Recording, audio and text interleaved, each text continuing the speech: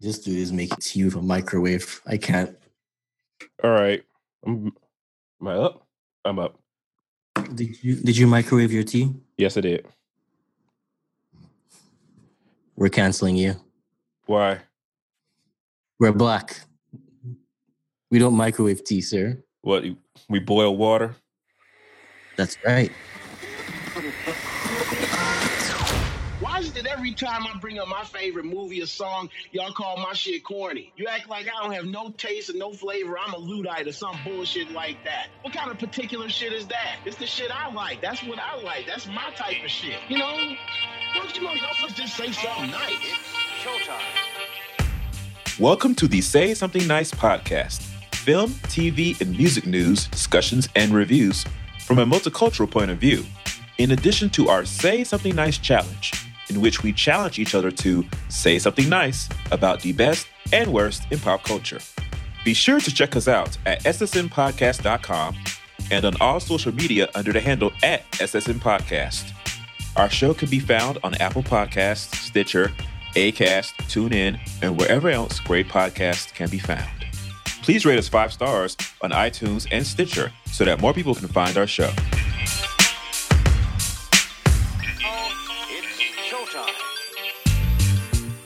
Hello, everyone, and welcome to the Say Something Nice podcast.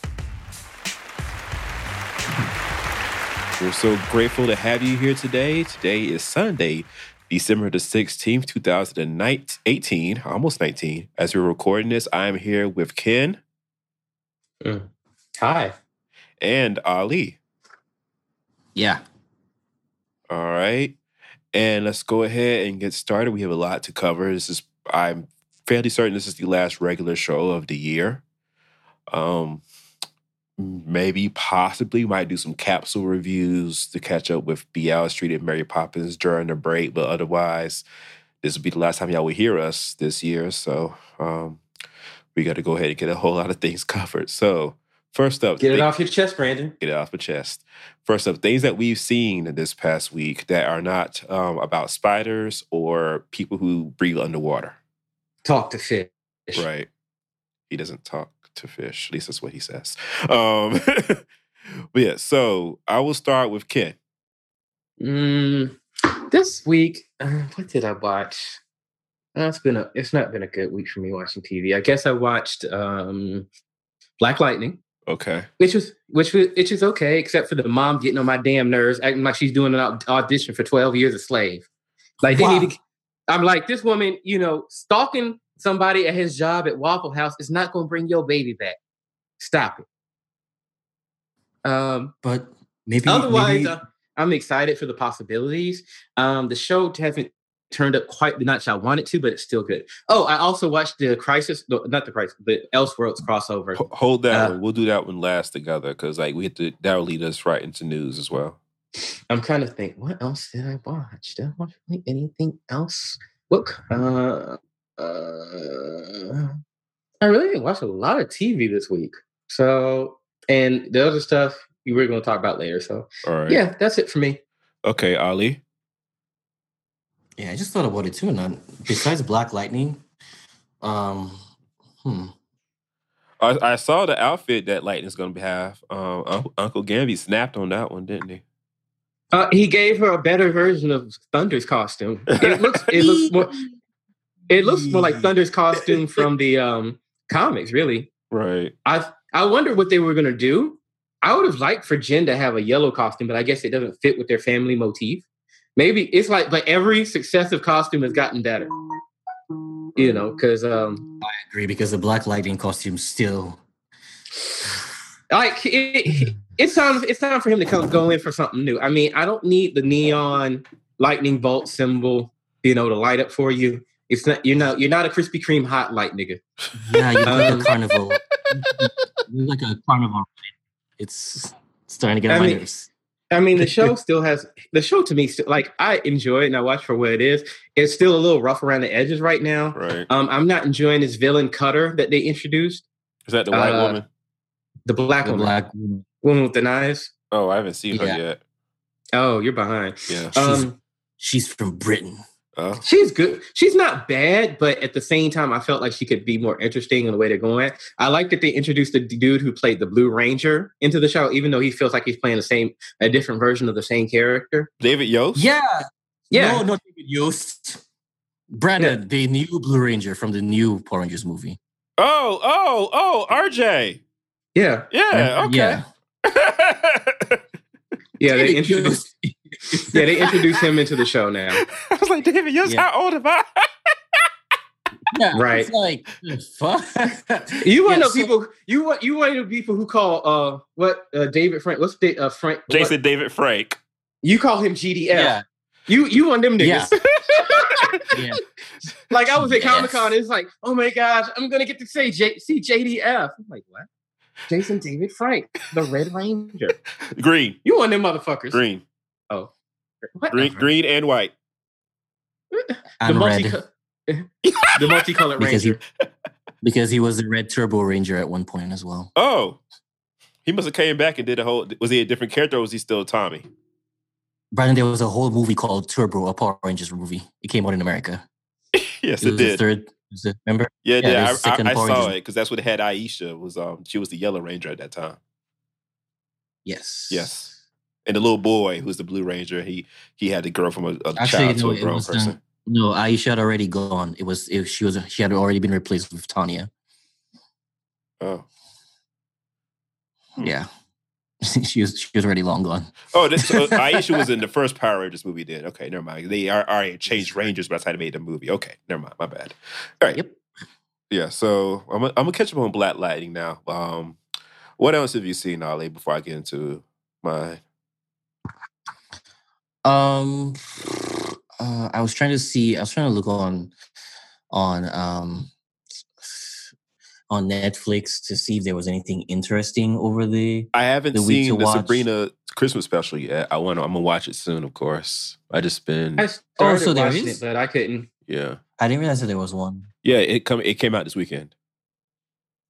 Mm-hmm. Oh, it's listed as like episode 11, but it's a little bit longer.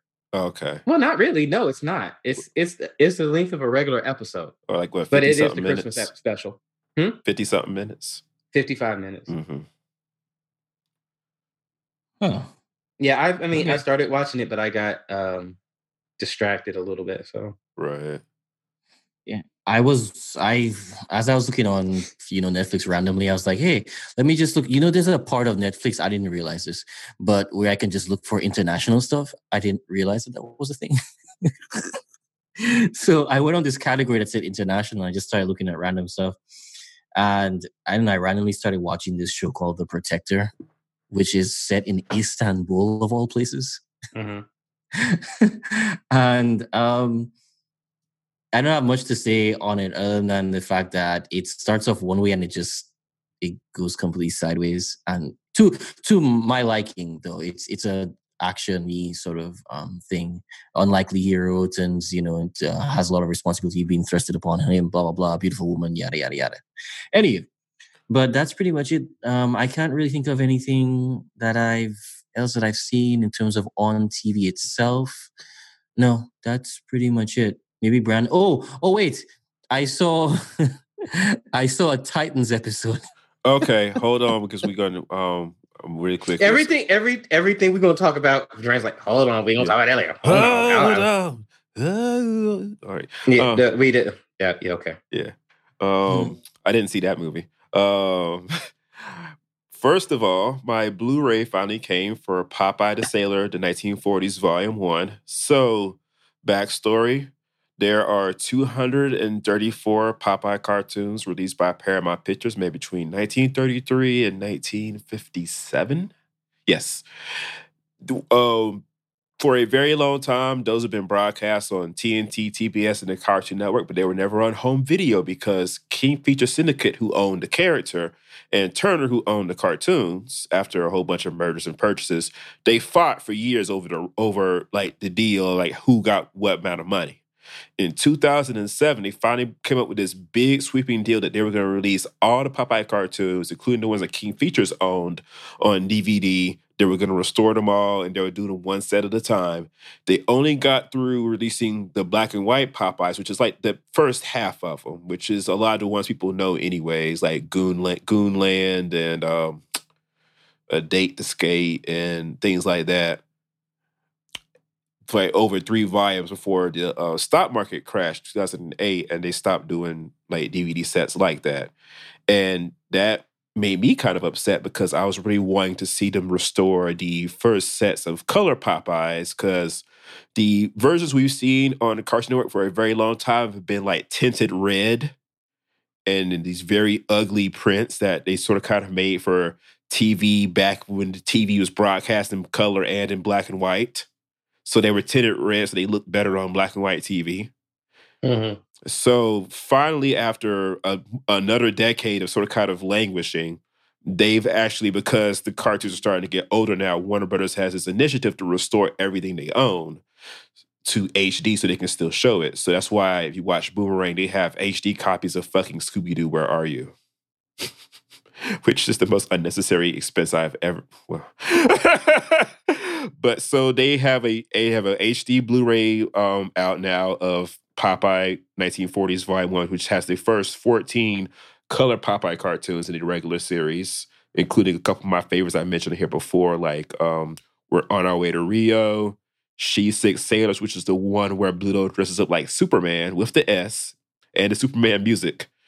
Because Paramount made the Superman cartoons as well, so they still had a license, so they just made a Popeye cartoon with Superman in it. Mm-hmm. They look stupidly restored.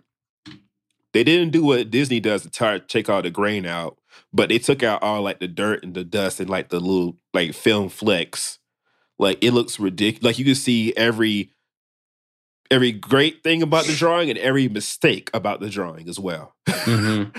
Like right there. But you've never seen them look as good. You've never seen like the colors look as vibrant and everything. And these are the good color Popeyes. After once they get to Volume 3, you start getting into the dreck of where it's just the basic pattern of Popeye has Olive, Popeye loses Olive to Bluto, Popeye eats spinach, Popeye beats up Bluto.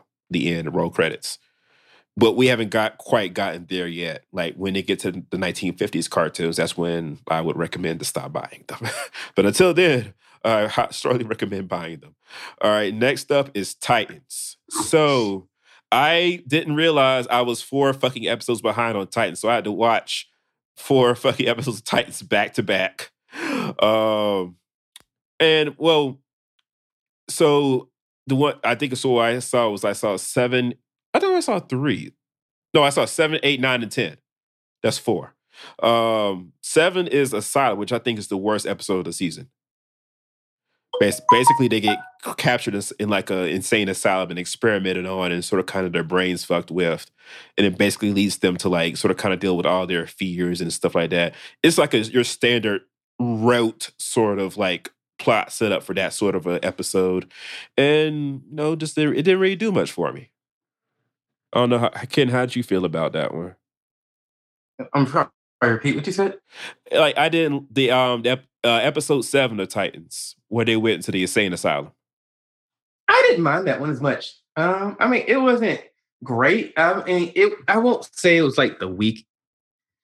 It was just really dark and hard to see things. But right. I would say it was the less great episode. I also didn't really care for the one with Jason Todd after when they started going after the villain of the week. I felt. I like the Jason Todd one though. I liked it up until that point because it just felt very much like a stock episode of Gotham. It did feel like an episode of Gotham. I will admit that. Yeah, so it was kind of like, right. But the main plot point of the episode 7 was that they freed Rachel's mother from that insane asylum, and that Dick Grayson burned his Robin suit because they're on this long, slow tear to turn him into Nightwing. Episode 8, though, was fucking awesome. That episode is titled and features Donna Troy, who used to be Wonder Girl in this universe and has her powers still. I was like, because, they have Hawk and Dove, but they don't have their powers. And I was wondering if Donna Troy was going to have hers. And lo and fucking behold, she got her power. She got the lasso. I was like, ain't this a bitch? How about that? But like Lasso was animated the same way the Wonder Woman Lasso was animated in the movie. yeah. And like they and like I like seeing her dick around her because he opens up. Because he's been very standoffish to everybody and sort of kind of like a little like pissy to everybody. But around her, he's like more like, you know, he's following her lead because they've known each other for so long. And you could tell that he respects her in a way he doesn't respect a lot of other people. And I love how he fucked up her mission. And she's like, here, I'm going to pretend like you beat me up too. I'm going to lay down here on this ground. You take this photograph. Take the fucking picture, Dick. So, Ali, is this the one that you saw? No, I saw the one after that. Okay, so you saw Hank and Dawn, which is the origin story of a Hank Hall and Don Hall, the original Hawk and Dove from the comics. And they made Don Hall half black in this universe. And so in the original comics, Ali, if you didn't know, you know, I think I told you over the phone, I think I told you over text, but basically in the original comics, Hank Hall and Don Hall are Hawk and Dove until the Crisis on Infinite Earths, where Don Hall dies. Mm-hmm. And then eventually they get Don Granger to become the new Dove. Yeah. In this episode, you have Hawk and Dove, and then there's this terrible fucking car crash where Hank loses his brother and Dawn loses her mother. And they end up in counseling together. I love that they kept her mother British. Yeah. But like, I liked the episode a lot, even though it was dark as fuck. The whole thing about Hank being sexually assaulted when he was a child and everything. I was like, I knew that Jeff Johnson wrote it. I was like, Jeff, we need to pull up. Pull up, Jeff. Pull up. Next scene, please. Next scene, please. I was like, people watching this are going to be super triggered. Close the door, close the door, close the door, close the door. Yeah, I was like, whoa. In fact, for a second, I forgot I was watching Titans for a second there. I love the fact that it's kind of like the Titans is basically a show about teens dealing with like their trauma. Right. Like people basically dealing with teenage trauma as children. And that's why they're superheroes. I mean, which most superheroes are usually inspired by some type of trauma, which we'll discuss about somebody else's later. Yeah. But, you know, it's like a dark take on it. And I'm kind of enjoying it for that. You know, because almost everybody in the Titans has like, comes from a really messed up family. So it's like Titans is like a family group home. Yeah. Somewhat kind of reminiscent of a certain lightning-based family. Oh, yeah. Like the extreme. Except that lightning-based family, is their show is in danger. No, not that lightning-based family, Ali. The one who's getting a movie in April. That lightning-based family. Where all the kids have fucked up origins. Yeah, all the kids have fucked up origins, but they're like trying to make it work for each other. Did you read? Speaking of which, is Titans? I was asking, guys, did you ever get a chance to read Shazam #1?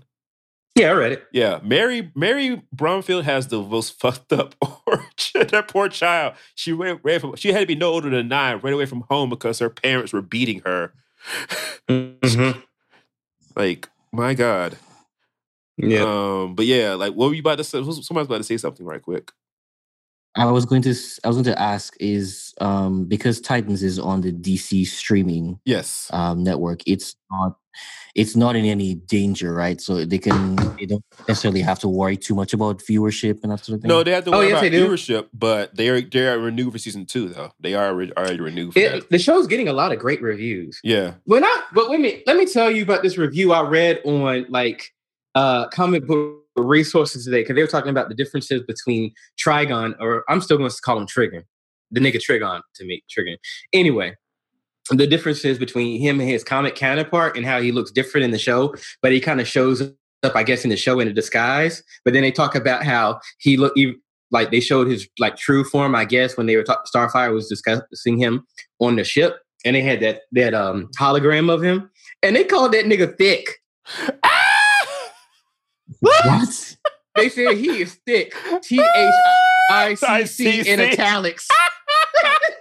Wow. I'm like, who wrote this? What science queen wrote this article? My God. But yeah, speaking of that, That's a popular phrase now, so everyone's using it. So now we can't even associate anymore. You know when when folks make a meme or like a phrase like that, they only have like what, a couple of months before it gets taken over, Right. Yep. and essentially just Columbus by somebody else. So Yep. And then episode 10 is Coriander. So at the end of Donald Troy episode, Rachel tries to help Corey get her memory back, which point she gets him back, but they're all scrambled. So she tries to kill Rachel. And then eventually, when she leaves, she goes and finds her ship. And I was like, oh, this is where the Netflix money kicked in, huh? Because I was like, this is a lot of money for Titans. Yeah, she got a whole spaceship. They built a whole set for it. So apparently the spaceship called the Exposition, where I explain my origins. So she explained that she had been sent to Earth to stop Rachel from allowing her father to cross over into this realm, because when she does that, he's going to destroy Earth and then every other planet, including hers. But of course, unfortunately, like they had some sort of setup, like the mom is in on the whole game, and somehow they made Garth sick to the point where Rachel can't heal him. So the mom's like, you need to call your father. He can heal him. So Rachel brings her father in from the netherworld, who heals Garth. And now they're about to cause some sort of bullshit. They turn the whole entire house invisible, some sort of portal, and only Dick can enter.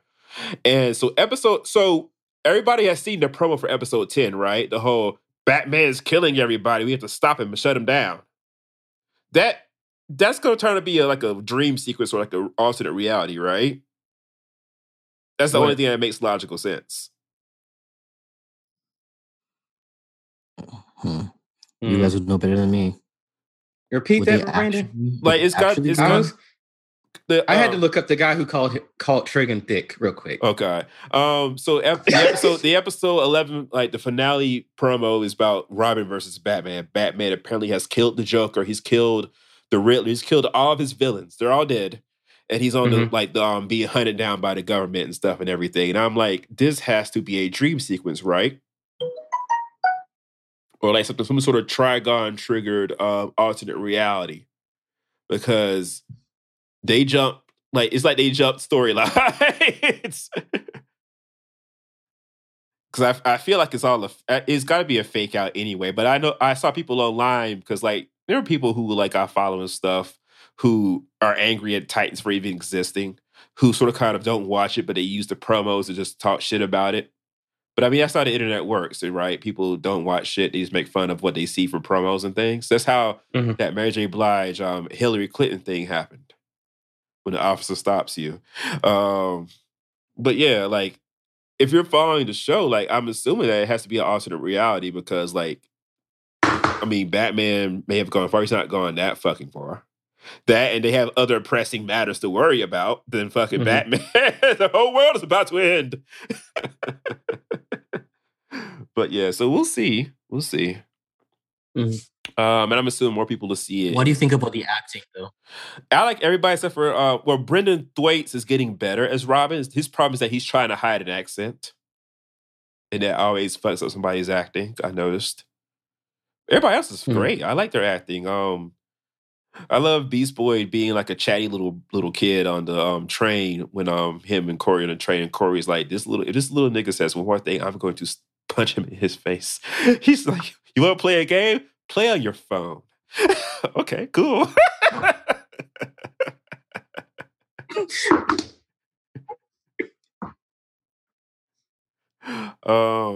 And what else? All right, so now we can talk about the Arrowverse crossover, which was Elseworlds, which they wanted to call Identity Crisis, but they grew sense and decided not to call it that.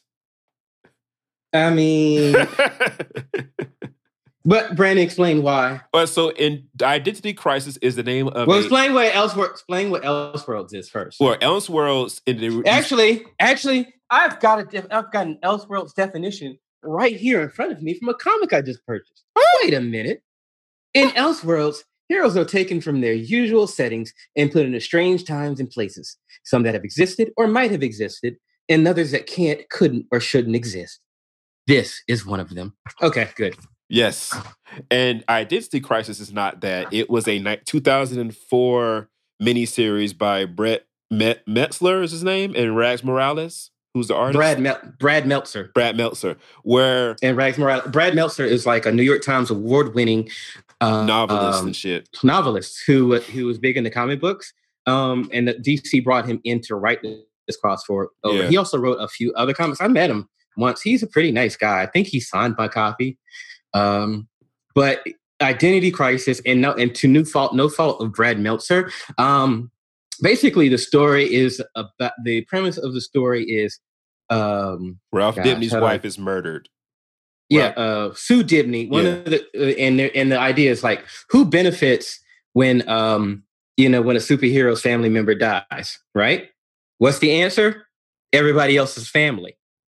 Sue Dibny was killed by the Adams wife, who names escapes me. Jean Loring. Jean Loring. All right, because she was jealous that she had the life that she felt she should have had. Right. And basically that caused the Adam to come racing back to her to try to make sure she's loved, taken care of and safe. And the Adam finally realizes that his wife did it, but in the course of this mystery, they realize all this dirt about all these other heroes.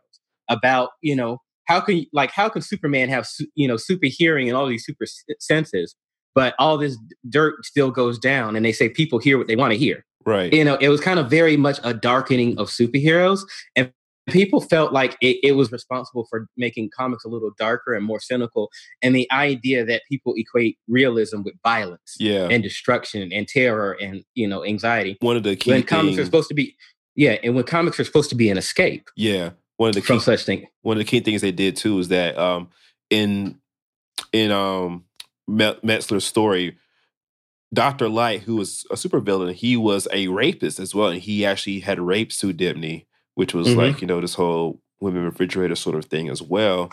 And Zatanna had scrambled his brain to make him docile, and also had scrambled Batman's to make him forget. Yes, because Batman was like, "What the fuck did you do?" Yeah, because and like the saying, they like made him docile, and they made him a pretend villain for the Titans. Right. Pretty much like a training villain. And then, but go ahead. No. There's a lot. I didn't like. There's a lot we could get talk about, but I mean, the story could use some refinement to be less jarring and less like some of that stuff didn't need the rape. Yeah, you really didn't need the rape. But I mean, it's what I expect when it was an age when people read comics and people talk about comics. They're all funny and kiddie books and blah blah blah, and they can't tackle serious subjects. And it almost people describe Identity Crisis sometimes as coming off as, and we probably need to get off this tangent, but describing what a 13-year-old's idea of comics, what realistic comics should be, instead of more an adult version. Right. Yeah. So okay. The Elseworlds crossover is not that though. Basically, it's what it really is a setup for next year's crossover, which is Crisis on Infinite Earths, which hold for that. In Elseworlds, the Monitor, who is a cosmic being who basically oversees the multiverse, he's testing out different Earths in the multiverse to see whose heroes are worthy to help fight in the upcoming crisis. So he's going from Earth to Earth and altering their realities to see how they stand up to the test. He already had gone to Earth 90, which is the Earth of the 1990s Flash, and fucked up everything and killed everybody off, except for the Flash, who's still played by John Wesley Shipp in that 1990s style outfit. And so he comes to Earth 1 eventually. But before he does that, the Monitor, who's played by LaMonica Garnett. With a guy. Yeah, a guy with some black glued on ridges on his head. Somebody called him cosmic cornrows. Cornrows. Cosmic cornrows. Yeah, cosmic corn. That's the name of the episode, Cosmic Cornrows. And so he shows up and he gives this Dr. Jim Dugan or John Dugan. John Deegan is his name. He gives him, who's Dr. Destiny in the comics, gives him this book of destiny, and he uses it to reality because he wants to be a superhero, basically, because he's been jealous of them. But he fucks it up. He doesn't know what he's doing. So what he ends up doing is he makes Barry Allen Oliver Queen and Oliver Queen Barry Allen. And so they eventually like meet up and try to figure out if it's some sort of Freaky Friday or a quantum leap thing. And it's like, it's funny because like, you know, like we got Oliver's like, we got to switch back, you know, and Barry's like, what's wrong with that? I've enjoyed being the Green Arrow so far. And he mentions, I don't know, it was just weird. I woke up next to Iris. He's like, you woke up next to Iris? We got to fix this right now. So they go to Earth One to get Supergirl's help because Supergirl might remember them as they were, as she does. And we also we re-meet Tyler Hoechlin's Superman, and we meet Elizabeth Tulloch's Lois Lane for the first time. And people told me that she can't act. I thought she was great. People thought she was just dry, and she doesn't look good in still shots. She gives you a little bit of Skeletor Red Skull. Her mouth, she holds her mouth in strange ways, but like I like her like energy. I did too, and I liked when she said "yes, dear" or something like that. I mean, I didn't think she was bad, but yeah, some people thought like, "Oh my God, they made Amy Adams look fresh." Lord Jesus, but yeah, so they so Superman goes back with them to Earth One, and Deegan sends Amazo to fight them. Amazo is being a robot who can duplicate powers. And so the four of them showing up, Superman, Supergirl, Flash, and Arrow, was like a bad idea because now we got an unstoppable fucking robot who kicked Superman's ass all across town. But like it was like a really great fight, especially for their TV budget. And they learn that John Deegan lives in Gotham, so they go to Gotham, where they end up meeting Katie Kane, who, of course, is also Batwoman. She's played by Ruby Rose, who people told me that she can't act. She's fine as Kate Kane. When she became Batwoman, had to do that voice. I was like, oh, you're in trouble here. I didn't think she wasn't that great of a Kate Kane. I thought she gave me a woman version of Bruce Wayne, not Kate Kane. No, that's a good point. I mean, that's probably also what they told her to do, like as far as like how they want her to play it. Mm-hmm. And it's funny because when Kara met her, she's like, I'm Bruce's cousin. And she's like, cousin? That makes sense. But they end up going to Arkham Asylum to try to find Dr. Deegan and end up accidentally freeing all of the supervillains who were in Arkham Asylum. So all the Batman villains are in there. Mm-hmm. And they all get freed, including Mr. Freeze's wife, Nora, who ends up fighting Killer Frost. Mm-hmm. And then Deegan realizes, because they try to keep that book from him, but he got the book back. He realized he wasn't. They got the book, and then the monitor showed up and took it back from them and gave it back to Deegan and said, "Now think big." And so he makes himself Superman instead, and makes everybody else his lackeys, and makes Barry and Oliver into villains, the Trigger Twins, who are DC Western characters from back in the day. And so in this universe, Cisco is evil, Killer Frost works, and Alex from Supergirl work for Superman. And Kara, I guess because she's from Earth 38, he can't modify her, but he can capture her and put her in like in the Flash's private prison, which we found out actually has hidden bathrooms in the cells. People were asking about that. How did they go to the bathroom?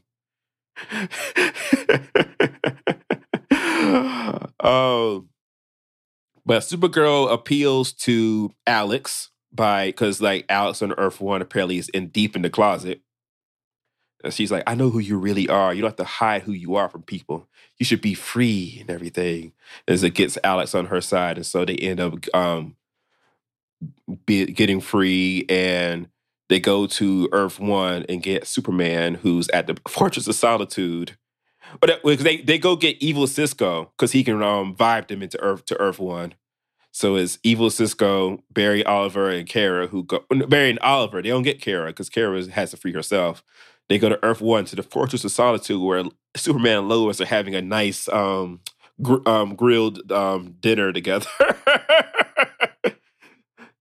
get Superman to come over to Earth 1 to go start punching shit out with evil Superman, which all these effects were really well done. Like usually when they have like a clone meets clone episode of a TV show, I can always see the line. But they did a really good job on this show of not having the line show up. Whoever they got to be the body double was like a good match and everything. I thought all that was really well done. But it goes without saying that they fix everything. They did some references to the upcoming crisis by having Supergirl and the Flash try to run around the world, just try to stop time and slow it down. Because, of course, spoiler alert for those who never read Crisis on Infinite Earths, but it's kind of important to know, Supergirl and the Flash both die in the comic, which is why Supergirl doesn't appear in comics after that for, like, I think another 20 years, and the Flash becomes Wally not West. 20 years. Oh, it's 86, and then she came back as 18 years. She came back in 04. The real Supergirl. You're okay, the real Yeah, Supergirl. Kara Zor-El Yes. Supergirl. They had little alternate versions over the years, but actual Supergirl, Superman's actual blood cousin, didn't come back till 2004. Mm-hmm. And the Flash was Wally West up until 2004 as well. Yeah, which sucks. Yeah. Because I am of the generation that grew up with Wally West as my Flash. Yeah. A lot of people feel that way. And they still, in the comics, they often write Barry like Wally. Yeah. And so it's like, it's like you don't even know how to write this character now. And I see why, because even like when you watch the animated cartoons, most of the times the writers, even though it's supposed to be Barry, he's written like Wally. And that's because Wally's characterization fits so well against the group of the other heroes. Right. Like Barry's a forensic scientist, whereas Wally was a fun-loving kid who had superpowers. Right. And he plays the role of the jokester, and he has a lot of heart, a lot of humility. He brings levity to the situation against the other heroes. And they don't know how to do that with Barry, or they don't have another character they can do that with. So, like, the Flash is often written as Wally instead of Barry. Yep. Wait. Which is annoying. Is that difficult to write him like he's supposed to be written, or? The thing is, it's not difficult. It's that people are used to the Flash being a certain way, because that's where most of the people who grew up with the Flash are probably used to now. Yeah. Like most people didn't grow like now who are reading comics and write comics are probably into them. They grew up with Wally as their Flash. They didn't grow up with Barry as their Flash. Right. So there's a disconnect there, and in a lot of media, like I said, Wally is kind of cemented as a certain personality type with the other personalities on how he gels in the Justice League. I mean, look at even in the movie, it's supposed to, like, when they had Barry, but look how Barry, he was the kid. You know what I'm saying? They're still doing him as a kid instead of the serious kind of police forensic scientist, which you can do that with the like kind of nerdy forensic scientist, but they, that doesn't seem to fit like a speedster, even though I think it easily could, Maybe the way to fix that, if people are wanting to fix that, is just have more than one Flash, and then fix one of them to be the proper version, the proper Barry, and then have the other one be the proper Wally, and then finish it like that. Just they have both of them in the comics. People still write them wrong. Yep. Wait. In more recent comic books, when you have Barry and Wally in the same comic book, do they still write them wrong? Yeah. No, in Flash's own comic here, they've like the guy who's writing the Flash comic right now currently is Joshua Williamson. He's doing a great job. He did a great job of establishing Barry, giving him his own personality and faults and everything like that. They've done a great job, and writing how he's different. And they've even, like, I don't want to go into it too much because I feel like we're going off on too much of a tangent, but certain writers know how to write them different. But in a lot of contexts, they're not, because of the way things have kind of been established. Yeah, it's what they're used to. It's when they bring them into other people's comics, when they make guest appearances, where the problem comes in usually. Yeah, or anything with Justice League. Yeah, okay. Which that's where most people know the Flash from. Right. So like they save the day and everything, and then like part of why they save the day is because Oliver goes to the Monitor and basically, like, because Superman had read the book of Destiny and saw that Supergirl, and the Flash die trying to save the Earth. And Oliver goes to the Monitor to beg for so he's made some sort of a deal that he doesn't tell the others with the Monitor that'll turn up next year. I assume he's going to die in their place because they'll cancel the Arrow. I assume that's what's going to happen or end it. Because I know everybody complains about, all of them are tired of being on these shows. They like doing the shows, but they don't like working 9 months a year.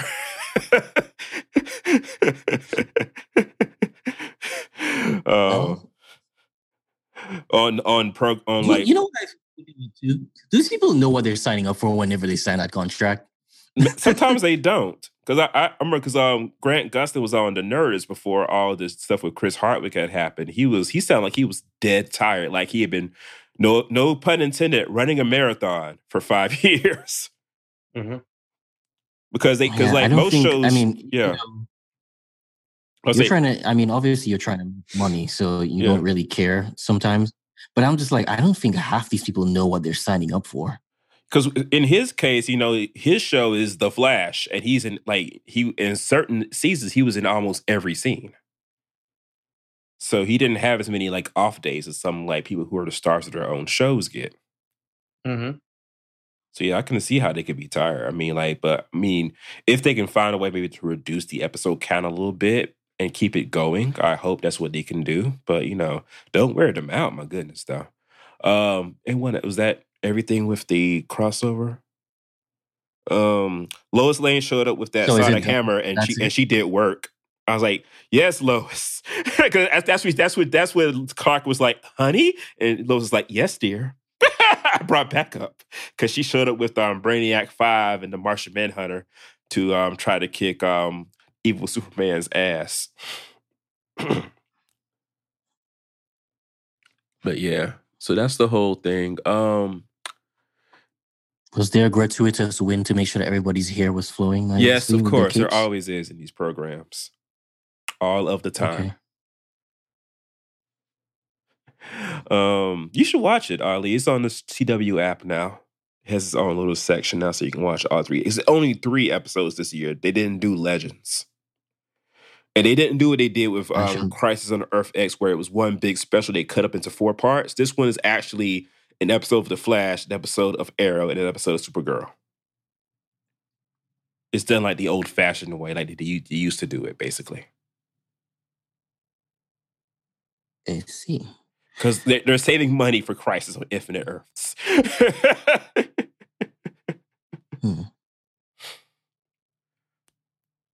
All right, so let's go ahead on to news.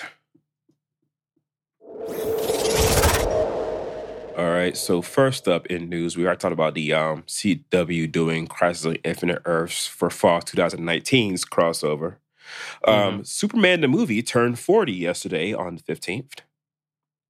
It's the 40th anniversary of Richard Donner's, groundbreaking superhero movie starring Christopher Reeve and Margot Kidder, which the crossover paid a lot of homage to. They even found Lois Lane's old dress in the mothballs, or made a similar version of it to put on Bitsy Tulloch as she was chilling at the Fortress of Solitude while Superman was burning the baked potatoes.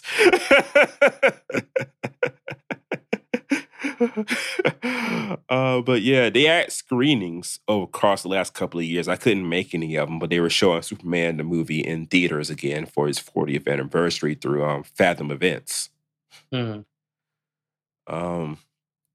Next up, and I want y'all to talk about this, and I'll jump back in. I got to go run and get some tea right quick. But Paramount Pictures put out the first teaser trailer for their upcoming live-action animation adaptation of Sonic the Hedgehog, and the internet was not having it.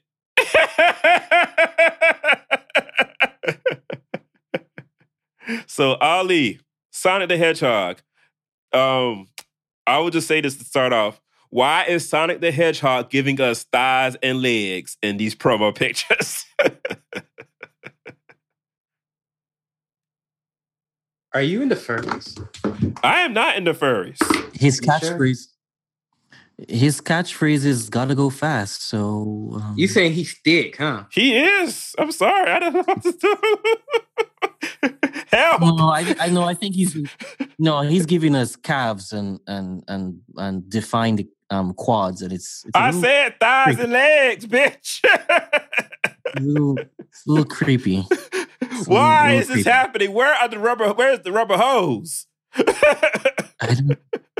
I didn't expect that to happen. I will tell you, when I saw it at first, when I saw the promo picture, Brandon, you should explain what the promo picture actually shows. Yeah, for those who in the future. So it's just a silhouette of Sonic the Hedgehog, but you can see like the outline of his body. And for those who know Sonic from the games, you know what he looks like. Just imagine that, but with defined arms and defined legs, with, for his size, fairly large leg muscles. Right, and then there was another promo of basically Sonic. He's sitting on top of the Golden Gate Bridge. That was concept art.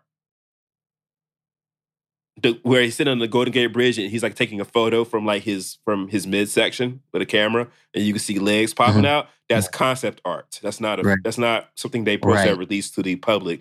Somebody who worked at the studio who should have lost their job took a picture on their iPhone and shared it on the internet. Here's the problem though, because the body still matches the silhouette you saw. On the first promo. But Ali was like, "Where's that camera?"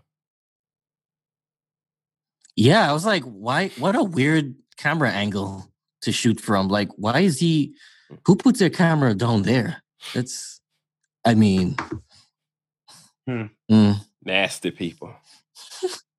Stop it."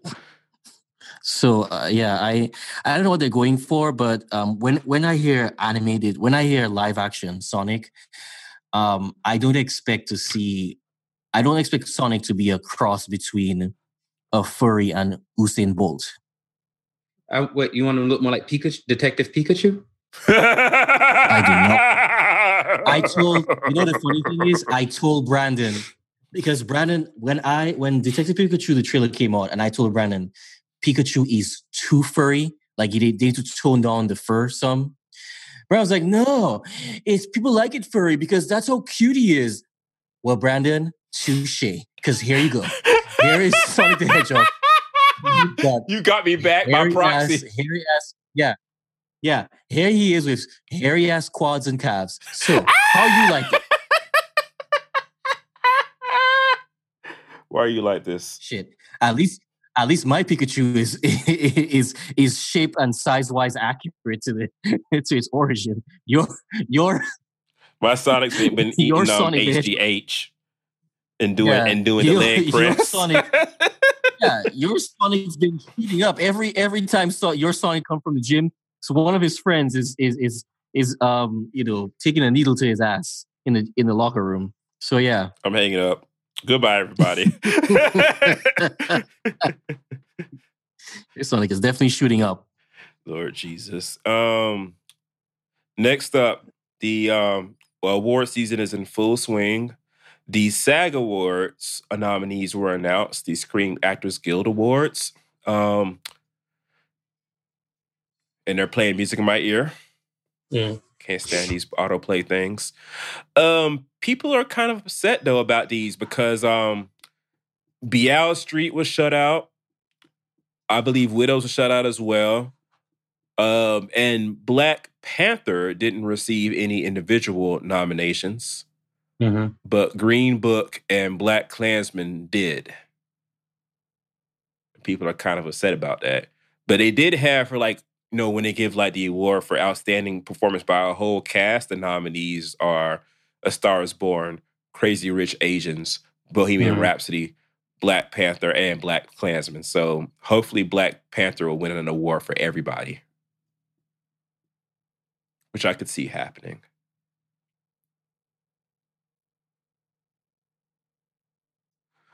All right.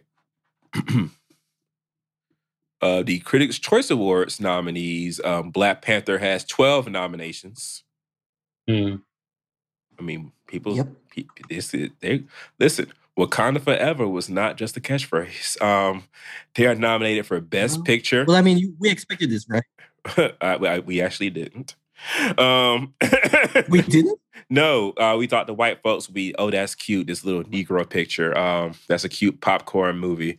It's not winning shit, but here we are. Okay. It's nominated for Best Picture, Best Supporting Actor for Michael B. Jordan, Best Acting Ensemble, Best Adapted Screenplay, Best Cinematography, Best Production Design, Best Costume Design, Best Hair and Makeup, Best Visual Effects, Best Action Movie, Best Song, All the Stars by Kendrick Lamar and SZA, and Best Score.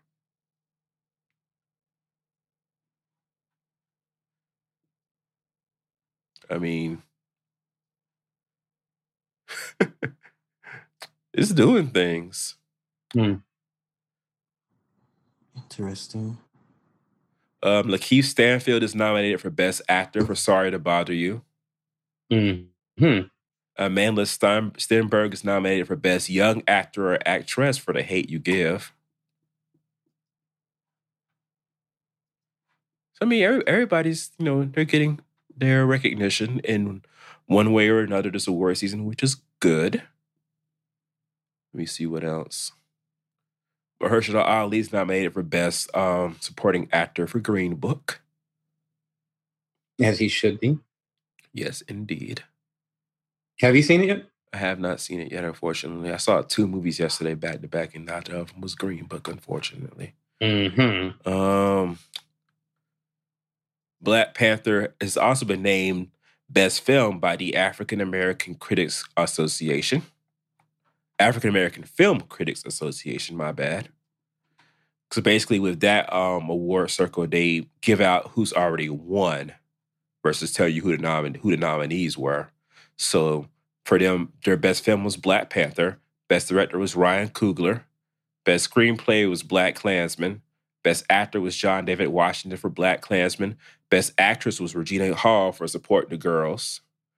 Best supporting actor was Russell Hornsby for The Hate U Give, who should be getting more awards recognition for that great role he did. Best supporting actress was Regina King for If Beale Street Could Talk. Best breakout performance was Amanda Stenberg for The Hate U Give. Best animated film, Spider-Man Into the Spider-Verse.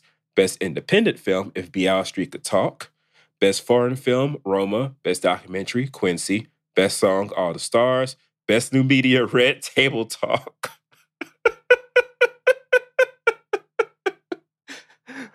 Why is that funny? I didn't expect. I'm gonna give her. I didn't expect it to win awards. Things to say. Or like a Film Critics Association. I didn't know they gave awards like that. But like, I guess they're starting to. I guess they are. Best TV drama, Queen Sugar.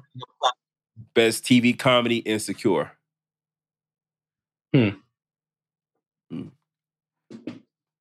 So they're a Film Critics Association, but they give out TV. Oh, okay. Jordan Peele's new movie, Us, starring Lupita Nyong'o and Winston Duke. That's Nakia and M'Baku from Black Panther, y'all. And Anna Diop is in it as well. And Yahya Abdul-Mateen II. Everybody wanted to be in this movie, huh?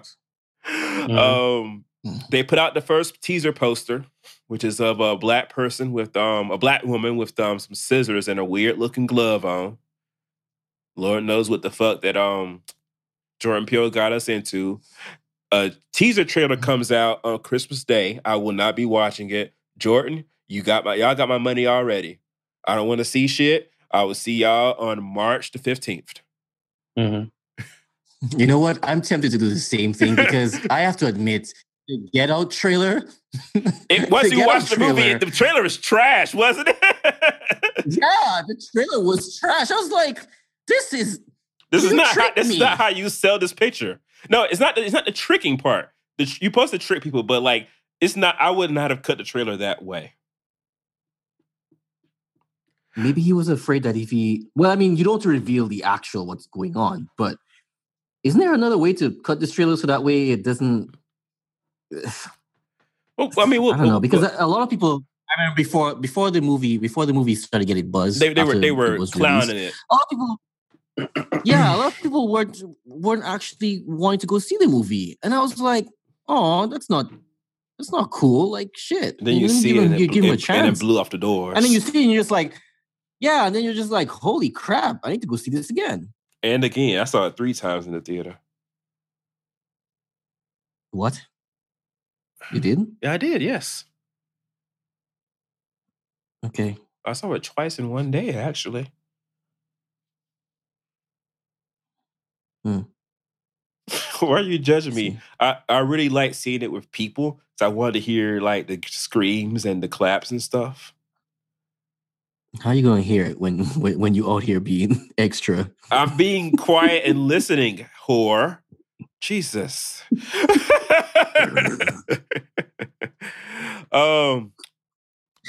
So next story. Every year, the National Film Registry picks a certain number of movies that they basically make as part of the protected, government, I don't know what you call it, relics or whatever. They deem culturally, historically, or aesthetically significant to the nation's film heritage. Mm-hmm. And they, induct them, so they're like, by law, have to be preserved forever. So this year's pick for the 30th anniversary of the National Film Registry's listings, they have picked 25 movies. I won't read all 25, just the ones that are sort of kind of interest to us. They include The Shining. Y'all have seen The Shining, right? I very famously saw it for the first time while I was recording the show, and Ken clowned me for being afraid of it. I don't know if he remembers that. I do, because I'm talking about your big old behind screaming at The Shining. Brokeback Mountain. A lot of sheep. Spitting on hands and fucking people. Eve's Bayou. Brandon. Is that not what Heath Ledger did in the picture? Really? Ken, are we really, Ken? We're just going to let him just go off like this? Is that not what happened in the movie? What? I'm over it. Ken. Eve's Bayou by Cassie Lemon, starring Journey Smollett, is on the list. That's good. Mm. Cinderella, Walt Disney's comeback movie from 1950, is on the list. Jurassic Park, the first movie Ali saw in an actual movie theater, is on the list.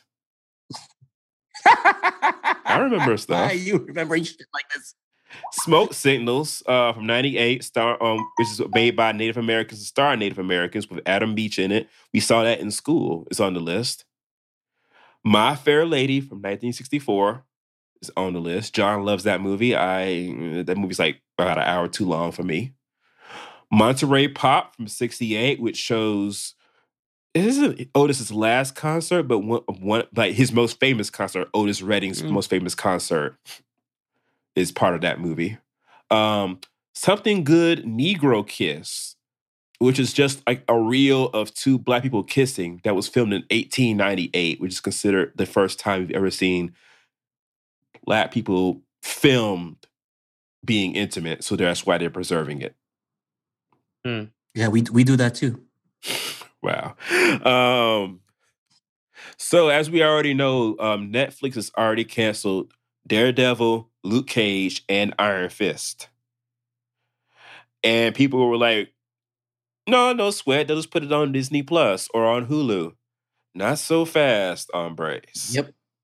Let's look at the fine print. Yeah. According to the contract that Netflix has with Marvel over these shows, they cannot reuse these characters on any other service or platform in, like, I guess in TV, I know about if film is included as well, for 2 years after the cancellation of the program on Netflix, which means that Daredevil, Luke Cage, and Iron Fist could not come to any Disney-owned streaming service before 2020, late 2020 at that. And Jessica Jones, which has season 3 coming out next year, won't be able to get on until 2021. Oh, yeah, because and Punisher. Yeah. No. And Punisher 2, which their new season comes out in January. Mm-hmm. So you basically these are almost mercy killing. They might be. I also feel like this Netflix Disney divorce is turning bitter behind the scenes.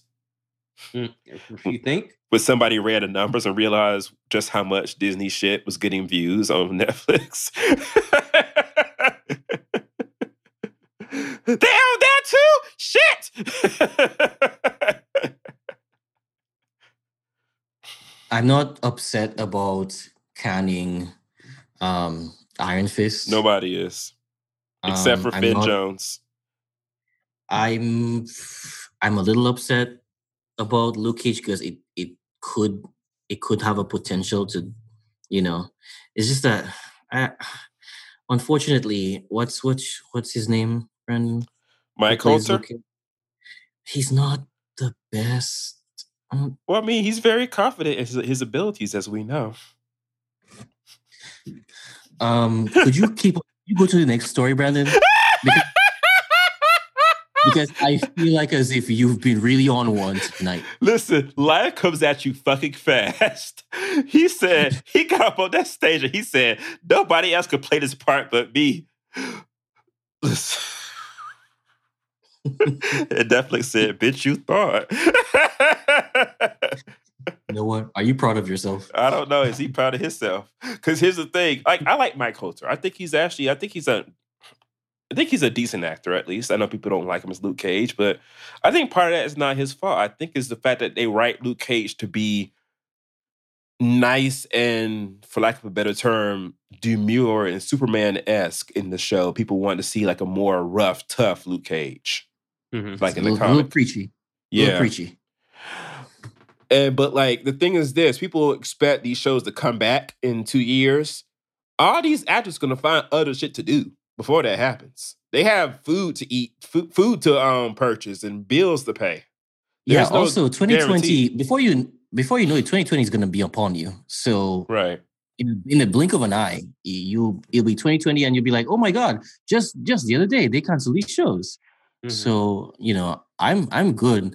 Also I was really over Mike Coulter when they had the nerve to make Luke Cage in the last season put his hands on Rosario Dawson.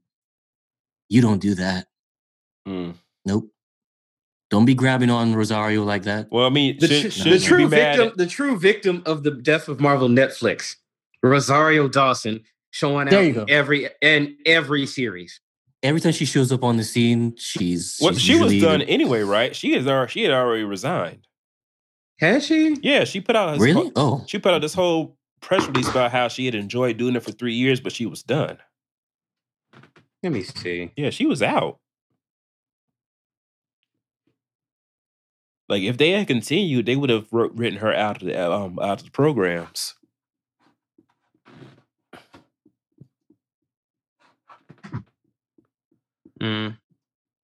Okay. Well, they kind of did spoils for Luke Cage last season. I mean, she didn't come back. Right. So, I mean, she didn't die or anything, but she just wasn't in any more scenes. Right. Next up, they also said who's going to be the 2019 inductees into the Rock and Roll Hall of Fame. They include Radiohead, Stevie Nicks, and Janet Jackson.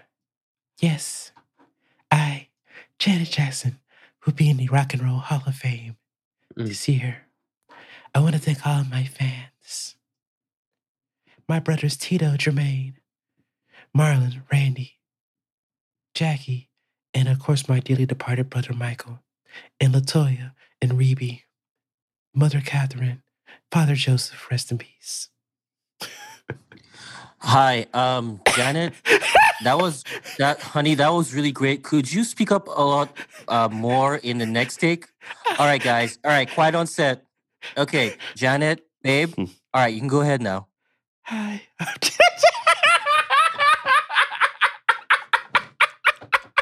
Janet, this is us again. We're behind the booth. Babe, you need to speak up, okay?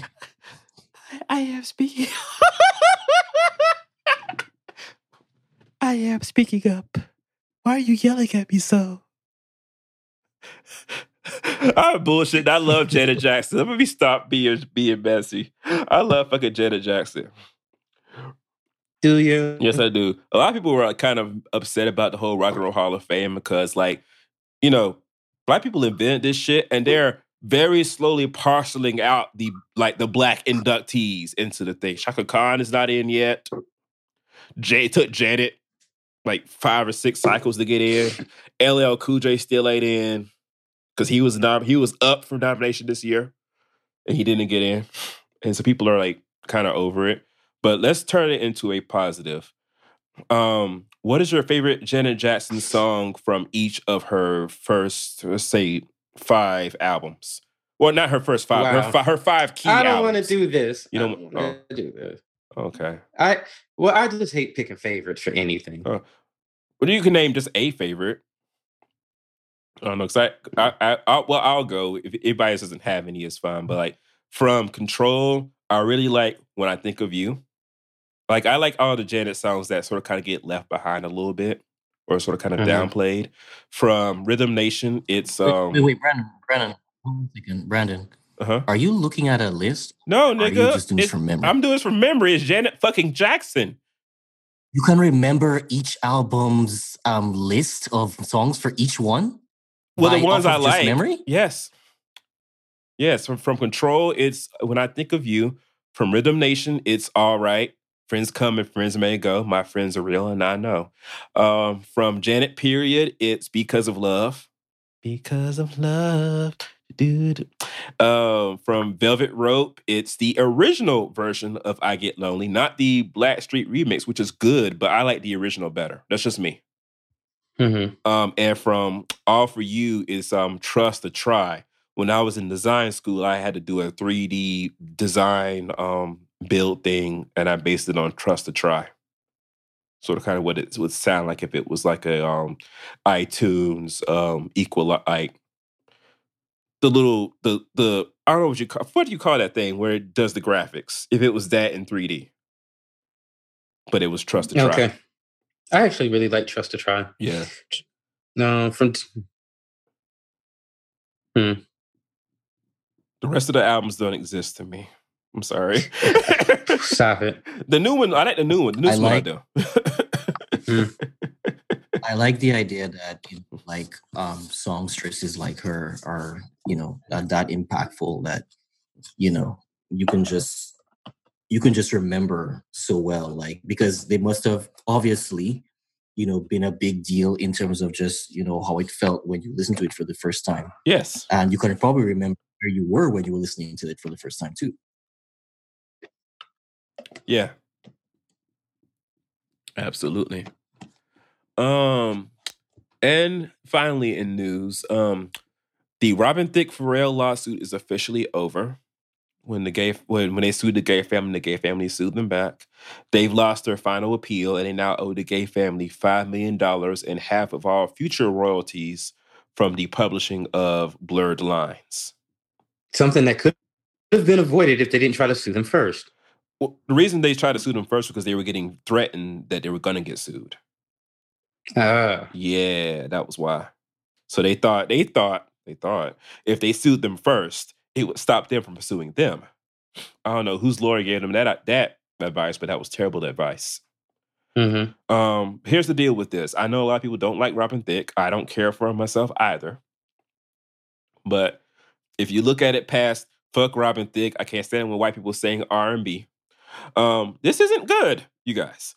Because the gay family based their lawsuit on the fact that Blurred Lines, the recording, sounds like Got to Give It Up. And they sued Pharrell, Robin Thicke, and T.I., who are these songwriters. I think they sued the record label, and the record label said, fuck that shit, and kept it moving. But because they did not use a sample, so the record label that would have gone thrown out of court anyway. The thing is that the songs have a similar groove and feel, but the groove and feel of Got to Give It Up is not part of the sheet music that was sent to Jobiton Music back in 1977 when that song was written. And then like the gay family stymied every possibility when Pharrell was trying to bring in musicologists and stuff, and a lot of deposition was really revealing basically that Robin Thicke didn't write shit. He just got assigned songwriting credit because of his contract. He was in the studio high and shit. Pharrell to do all the work himself. And so the problem is that they sued and won over a song that has a similar groove. So that crazy man that owns that owns the Funkadelic catalog. It's not West End. It's not Westfield. Westbound Records, who always sues everybody whenever he thinks he hears a sample of a Funkadelic record. He just rubbed hands like Birdman. He's gonna be. I'm mostly worried about Raphael Sadiq, who for the last couple of albums now has basically been remaking Smokey Robinson and the Miracles records. If I was Smokey Robinson right now, I would be suing Raphael Sadiq, and I would win based on this precedent. But yeah, Robin Thicke is trash, so this is good, right? We'll see. Hopefully, that's how law works. So hopefully, it's not going to work like that. It's going to be some other person is going to get sued that people like. And they will feel a different way about this. Mark my words. How do y'all feel about it? I don't know. All right. I think, like you said, it creates a dangerous precedent. So right, because it says, "Oh, something just sounds like something." Which, how do you decide something sounds like something? Like you said, if you don't like musicologists weren't, like you said, they were kind of stopped from being in the proceedings. I don't know. Yeah, because I don't really care. I mean, because they want $5 million from Pharrell. Pharrell got it. What if they sue somebody who don't got it? Well, we'll see. Now we're going to go ahead and talk about Spider-Man Into the Spider-Verse. All right, so we're joined for this section by April. Hi, April. Hi, how's it going? It's going great. So we're here to do a non-spoiler and then a spoiler review for the first Sony Pictures animation movie I have liked in years. Spider-Man Into the Spider-Verse, which features Shameik Moore from Dope as the voice of Miles Morales, making his very first appearance in a feature film. So what we usually do is in our non-spoiler session give a letter grade review for the movie, and then we discuss what the cast and directors were like and everything, and then for the spoiler part we go into plot details. So we'll start with our guest, April. What did you think of Spider-Man Into the Spider-Verse, and what letter grade would you give it? Oh man, I feel bad that I'm cheating on Black Panther.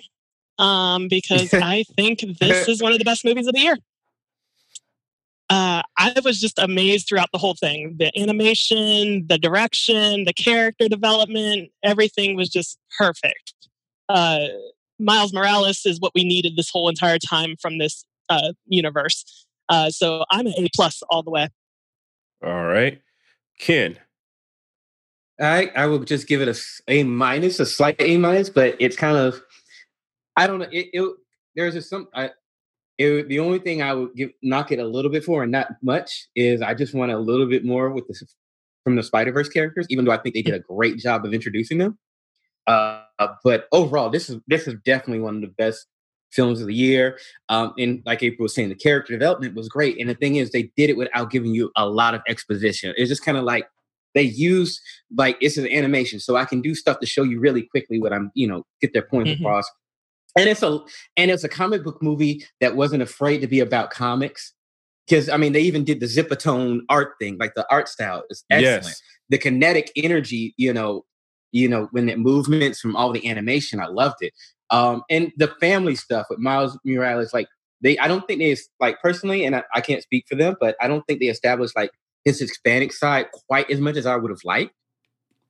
But it is there. They let you know that he's from a multicultural family, right? And and you get that feeling from the first few minutes. I loved how Spider-Gwen's character, how she looked like they gave her a unique look, and how things tied in. Overall, I mean, it was very much a love letter to the comics. A great job of introducing a new character. They kept it fun. They kept it fresh. They kept energy moving. This was definitely the best Stan Lee cameo ever. Oh yes, yes. And in the it really surprised me. And I mean, even some of the stylistic choices, like when Peter Parker was just kind of walking up the side of the building instead of crawling, and I'm like, why have I never seen this done in a movie before? Like, it was just like really ingenious and fun parts. I don't want to go into spoiler stuff, but let me stop now. But A-, just because I think it was a little tweaks, but overall, it's a really great movie. All right. Ali? It's a solid A for me. I was in awe of the art direction on this movie. I saw the trailer, and that was pretty much it. I knew I had to see this movie, but it's a huge leap from just seeing a trailer on YouTube to seeing this kind of art style being animated on the big screen. It is so cool to see hashing and the little dots that you see on comic books actually like there, and it working. Like, it's not like as if it's just there for show. Like, it's actually working. They found ways to use it properly in scenes to evoke something, and I thought that was really fun.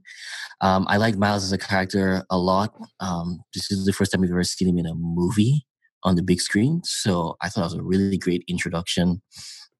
Like Ken said, it's not the fact that he's just black, but he's multicultural. So it was nice at the introduction. His mom, I believe she's Puerto Rican, right? And then here he is walking through the streets, and some people he meets they speak to him in English, some people speak to him in Spanish, and he's able to reply back and everything. The neighborhood seems diverse. It feels very lived in. I love the father-son dynamic. It felt really, really great to me. I love the introduction of the other Spider characters. They all brought something interesting and cool. Shoot, I mean, I love Aunt May too. I thought that was really good. The conflicts that Miles had to deal with for the movie, we'll talk about it in detail more. I thought they were really relatable. So I walked away from the movie with a smile on my face. I was really happy. So solid A. Cool. And as for me, I'll give it an A+. This movie, I was thoroughly impressed. And I did not expect to be... I expected to be impressed, but I was impressed. Like, it was actually amazing how the art direction and the animation quality pops off the screen in every shot. There's no weak or bad shots in this movie. Usually in anything that's animated, there's always that one or two shots or where you can tell that they were in a rush, or whatever. There's none of that here.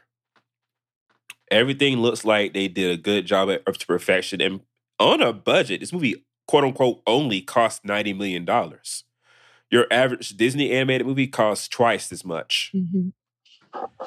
And I mean, just everything about it, the storytelling. Like Ken was saying that he wanted to see more of the Spider-Verse people. I like that we didn't see that much of them, that we saw more of Miles instead. Because I remember people were upset that they were putting all these other Spider-Folk into quote unquote his movie.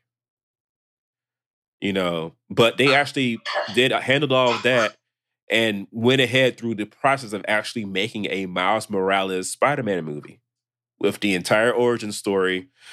Close enough to how it is in the comics. Not exactly, but, still there with his mom, his dad, his Uncle Aaron, and all that kind of stuff. I was thoroughly impressed, from beginning to end. And I couldn't help but notice that Aunt May looked like Amy Pascal. I'm sure that was on purpose. Ali, do you know what Amy Pascal is? Yeah, I do. But wait, why would you be asking me? What do you think I would have noticed that looks like Amy Pascal in the movie though? Because I wouldn't have. Okay, No, but like I just thought it was. I noticed it right away. They made her look like Amy Pascal. I guess she fancies herself to be Aunt May, and that version of Aunt May, who's in the movie for obvious reasons that are in spoilers.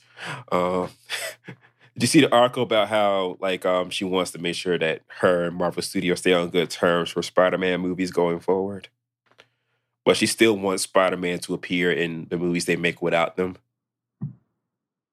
She wants to live in two worlds. I mean, just animate them all. Do this all the time. Can we do this? Can that be okay? Can we do this all the time? Forever and ever? Maybe that might be a solution. Maybe that might be a short-term solution for things. Because here's the deal. And none of this is spoilers. And I want this to be in a non-spoiler so everybody can hear it anyways. It is bizarre to me that we have had how many animated adaptations of actual comic books have we had in theatrical animation? Like movies that were made on purpose to be shown in theaters. You know how many there have been? In American ones. I don't know about, Japan. There's a different number. It's the hundreds. In America, how many have there been? Not that many. 4. 4. Yeah, because we usually reserve theatrical releases for live action comic book stuff, right? Not anime. It's only been 4. The Paramount Superman cartoons from the 1940s, dun dun dun dun dun dun dun dun dun dun. Batman, Mask of the Phantasm from 93, which technically speaking was made for home video. But halfway through, Warner Bros. Was like, hey, here's more money, put it out in the theater. Number 3 is Big Hero 6. And number 4 is this movie. Because everybody talks all the time about how, the CGI in Black Panther didn't work. The CGI in Justice League didn't work. I don't like that wig. I don't like this actor and everything. They should have animated this shit a long time ago, but I think they were interviewing Brad Bird for the annual Hollywood Reporter Animators Roundtable. And what he said was that people associate superheroes and animation with cheap, low-quality product for television. Mm-hmm. Because he says when he made The Incredibles, which is an original animated superhero property, Disney didn't want to make it at all. For that reason. And also because they felt like it looked too much like Spy Kids to them. And that John Lasseter, the now departed creative head of Pixar, he was aggressive with the fairies. He was inappropriate with the fairies. He fought for Brad Bird for them to let him make The Incredibles. Mm-hmm. Which then led to Megamind being made at DreamWorks because whenever Disney made some shit, DreamWorks had to do it themselves. Mm-hmm. But there's been so few, and it's weird because it's like when you watch something like, because here's the thing, I know everybody loves those DC animated movies. Mm-hmm. I can't watch I can watch one of them every now and then, but I always find myself wanting the animation to be better. Okay. But that's me. I feel like it's gotten cheaper and cheaper over the last few years. I feel like it has. I feel like part of that is because the volume of production has increased on them. They're making more of them each year. And I don't feel like, and money-wise, they're probably cutting corners and stuff a little bit here and there. But I always would have loved to just see these things given a full budget like this. And so seeing Spider-Man, seeing Peter Parker Spider-Man, Miles Morales Spider-Man, seeing them do things like comic book thought balloons and narration panels and the Spider Sense lines, the Kirby dots, all that kind of stuff, and the various animation styles sort of kind of merging all into one. It was fucking amazing. I was riveted the whole entire time. I think it was the animation and the script. Yes. And so moving forward, these studios are going to have to step it up with both if they do want it to go to the big screen. Absolutely. I was just the whole entire, listen, you were saying you were cheating on Black Panther. Listen, we are going to be some side pieces in here. Cause listen, this was the best superhero movie of the year. Mm-hmm. But when I tell you Spider-Verse gave me what I wanted from Incredibles 2. Yeah. Incredibles 2 could not It was like, this is what I was expecting from my experience with Incredibles 2. Yeah. Not yeah. you. I mean, Incredibles 2 was definitely a letdown. Like, it was underwhelming to me. Like, but this completely washes that drowns Incredibles 2. No question. And I'm here for Lily Tomlin as Aunt May. Indeed. I was telling Ali while you were away, Ken, they designed her to like Amy Pascal. I don't know if you noticed that. Yeah, they did. I immediately noticed that. I was like, that is Amy Pascal. Come on, meta Aunt May. Yeah. I mean, she is like her adopted child from Marvel, so. Yeah.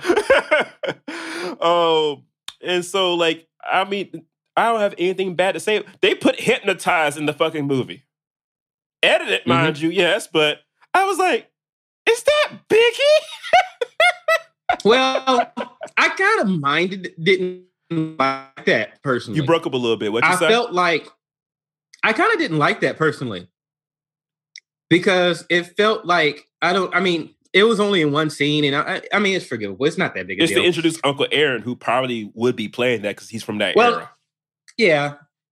I mean, I feel like they played it on the street, though, before he met Uncle. And it was what did they call it? Pre-lapped audio, because it's playing from his speaker, but they pre-lapped the audio so that it plays over scenes before he actually gets there. But the idea was that it was playing on Uncle Aaron's boombox in his apartment. Okay.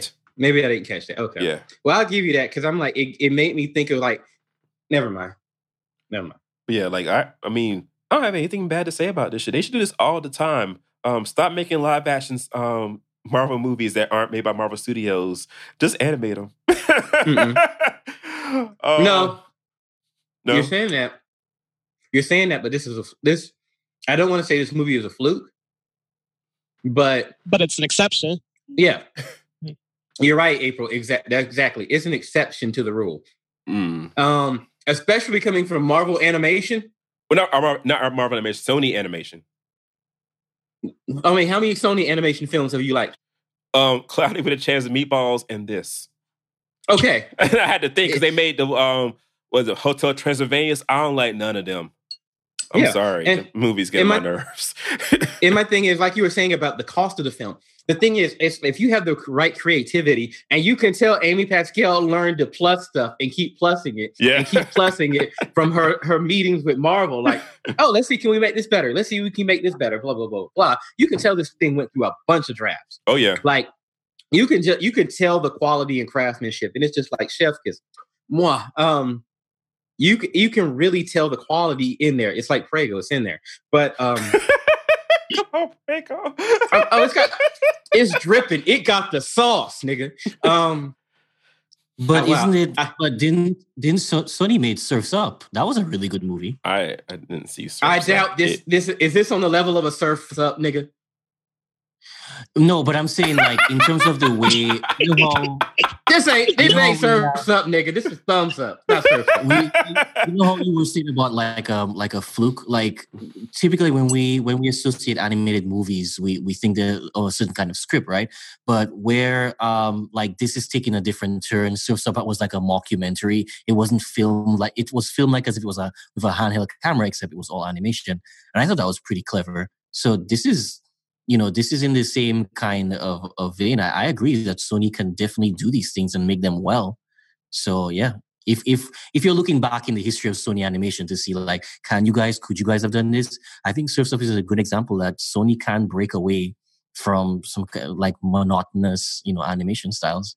Mm-hmm. Even Cloudy with its like bouncy character animation, really goofy and silly sort of things. Because the movie, I like Cloudy more. I like Cloudy more for like the story. I just thought that the story was so clever, and then you mixed in the animation, and I just thought, like, man, that's like a perfect combo right there. Yeah.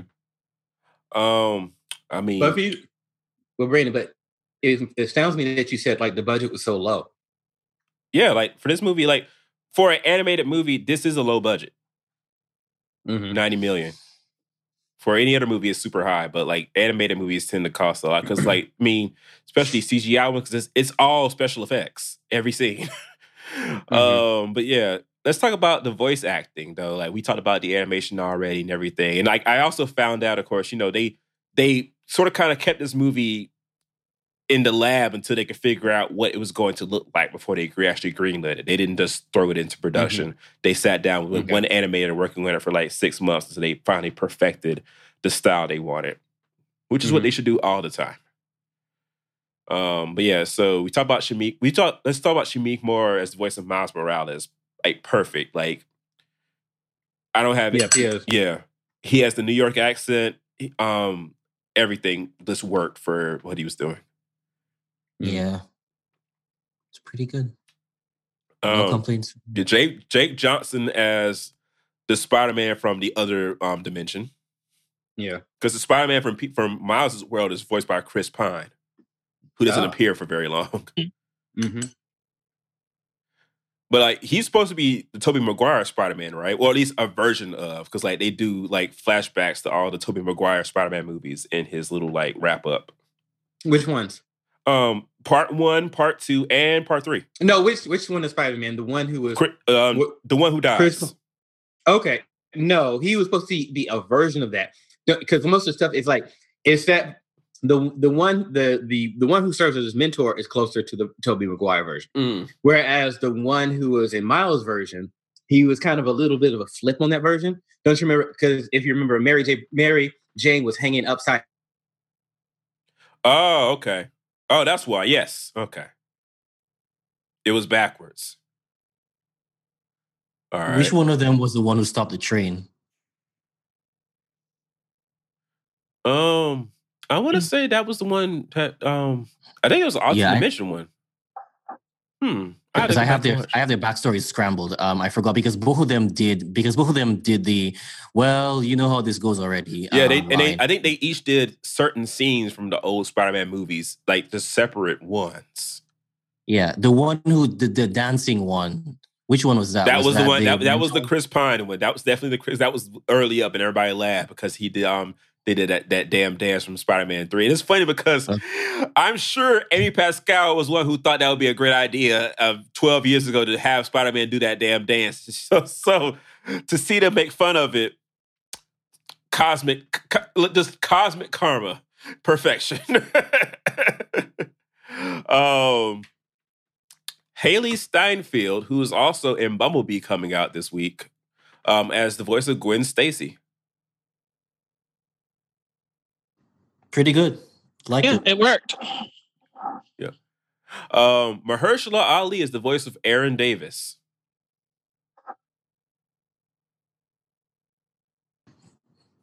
Yeah, no complaints here. Brian Tyree Henry as Miles' dad, who is unfortunately named Jefferson Davis. Hello, can you hear me? Yeah, can you hear me? Yeah. Okay, something happened with my internet. I'm sorry. Well, that's all good. Brian Tyree Henry as Jefferson Davis.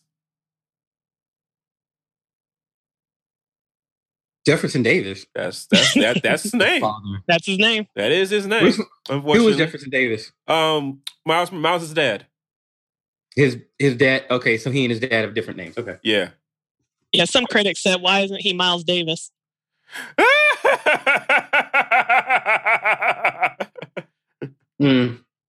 I'm assuming that when he was born, the parents weren't married, and now they're which I appreciate. We talked about Lily Tomlin playing Aunt May, which is that's inspired. But now that I think about it, though, you said Aunt May looked like Amy Pascal. Yeah, that's how Aunt May looks in the ultimate universe stuff. Really, with the with that bob and everything like that, just like she just oh, okay. She's a spunkier Aunt May. Okay. Put her behind a desk at a studio. I would have sworn she was saying that. Laura Velez as Rio Morales, Miles' mom. Shout out to Detective Nina Moreno. Wow. I thought it was an Easter egg for the New York Undercover reboot. Also, she plays a detective. She also plays a detective or like a police investigator in the Dexter series that was on. She's typecast. Yeah, she's totally typecast. Nicolas Cage as Spider Noir. Oh my God, it was amazing. Yeah, see, Spider-Man from a dark universe of the 1930s. Sorry, it's black and white. And like the wind smells like rain, or what did he say? Because he was talking about why is there always wind wherever you are? It's like, really though? The wind always we're in a basement. How is there wind? Why is there wind blowing? We're in a basement. Kimiko Glenn as Penny Parker, who is the anime version with her mechanical spider. Yeah. I mean, she did all right for her time. Yep.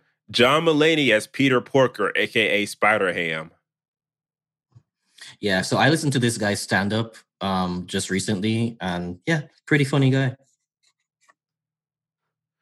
And Liev Schreiber as Wilson Fisk, a.k.a. the Kingpin. Yeah, that's perfect. I mean, listen, it was a great cast and everything. So let's go ahead now to talk about spoilers. So if you have not seen Spider-Man Into the Spider-Verse, get thee to a movie theater. It's number one at the box office this week, but it only made $35 million. Really? Yeah. Yeah. Well, I thought it would have made way more. I think they should have done more advanced screenings. Like just a few more. To get more word of mouth out? Yeah. Yeah, Hoping it'll get a Christmas bump. Well, I mean, yeah, it probably will. Hopefully. Because, you know, I heard the expectations were low for the film, but at least we know it's going to make its money back. Right. All right, so now let's talk about these spoilers. All right, so now I just want to say, like, first of all, I didn't catch it, but apparently there's an Easter egg of Donald Glover somewhere in Uncle Aaron's room or his apartment, because I saw it, but I can't remember it. Yeah, Donald Glover played that part, of course, in Spider-Man Homecoming. And of course, the whole thing about the reason why Miles exists in the first place is because Donald Glover had this campaign to get cast as Spider-Man when they were going to do the reboot, and they eventually got Andrew Garfield instead. But yeah, I mean, the story is really, really good. The whole idea of the Kingpin trying to get this this multiverse traveling world collider working so he can find his wife and his child who were killed in a car crash because they found out he was a supervillain. That's a really, really great driving force for like that level of like, you know, depraved fucking with worlds. Like, I actually felt bad for the Kingpin. I understood. I mean, I wouldn't have done what he did, but I understand. But yeah, like the whole thing, everything, the story worked for me. The whole idea of Miles, he's going to this charter school where he has to wear a uniform. He doesn't like it. He wants to be with the people, he says. The whole way they did him getting his powers, which is similar to the comics, but not identical. But he was, you know, hanging around with his Uncle Aaron when he got bit by the spider. But yeah, and like him discovering his powers, not having control of them, meeting the other Peter Parker from the other dimension, the one who's like he making fun of the fact that he's got a little bit of a belly on him. He's sort of kind of down his luck. Mary Jane done left. Aunt May is dead. Stan Lee selling him the Spider-Man costume. He's like, "Can I bring it back if it doesn't fit?" He's like, "It always fits eventually." And then they show the sign, no refund. Yeah, the sign, because you're all like, "Oh, that's so cute." They show the sign, no returns or exchanges. That was a great joke. People in my theater were beside themselves. They couldn't handle it. They just couldn't handle it. They were just like, yeah, now it's time for us to be audible. I was actually upset. I had like, what was your audience like when you guys went to see it? Well, Ali saw it by himself on Thursday at down in somewhere in southeast Atlanta. I saw it in Duluth last night. I only had 6 people in my theater with me. Oh wow. Yeah. I may have.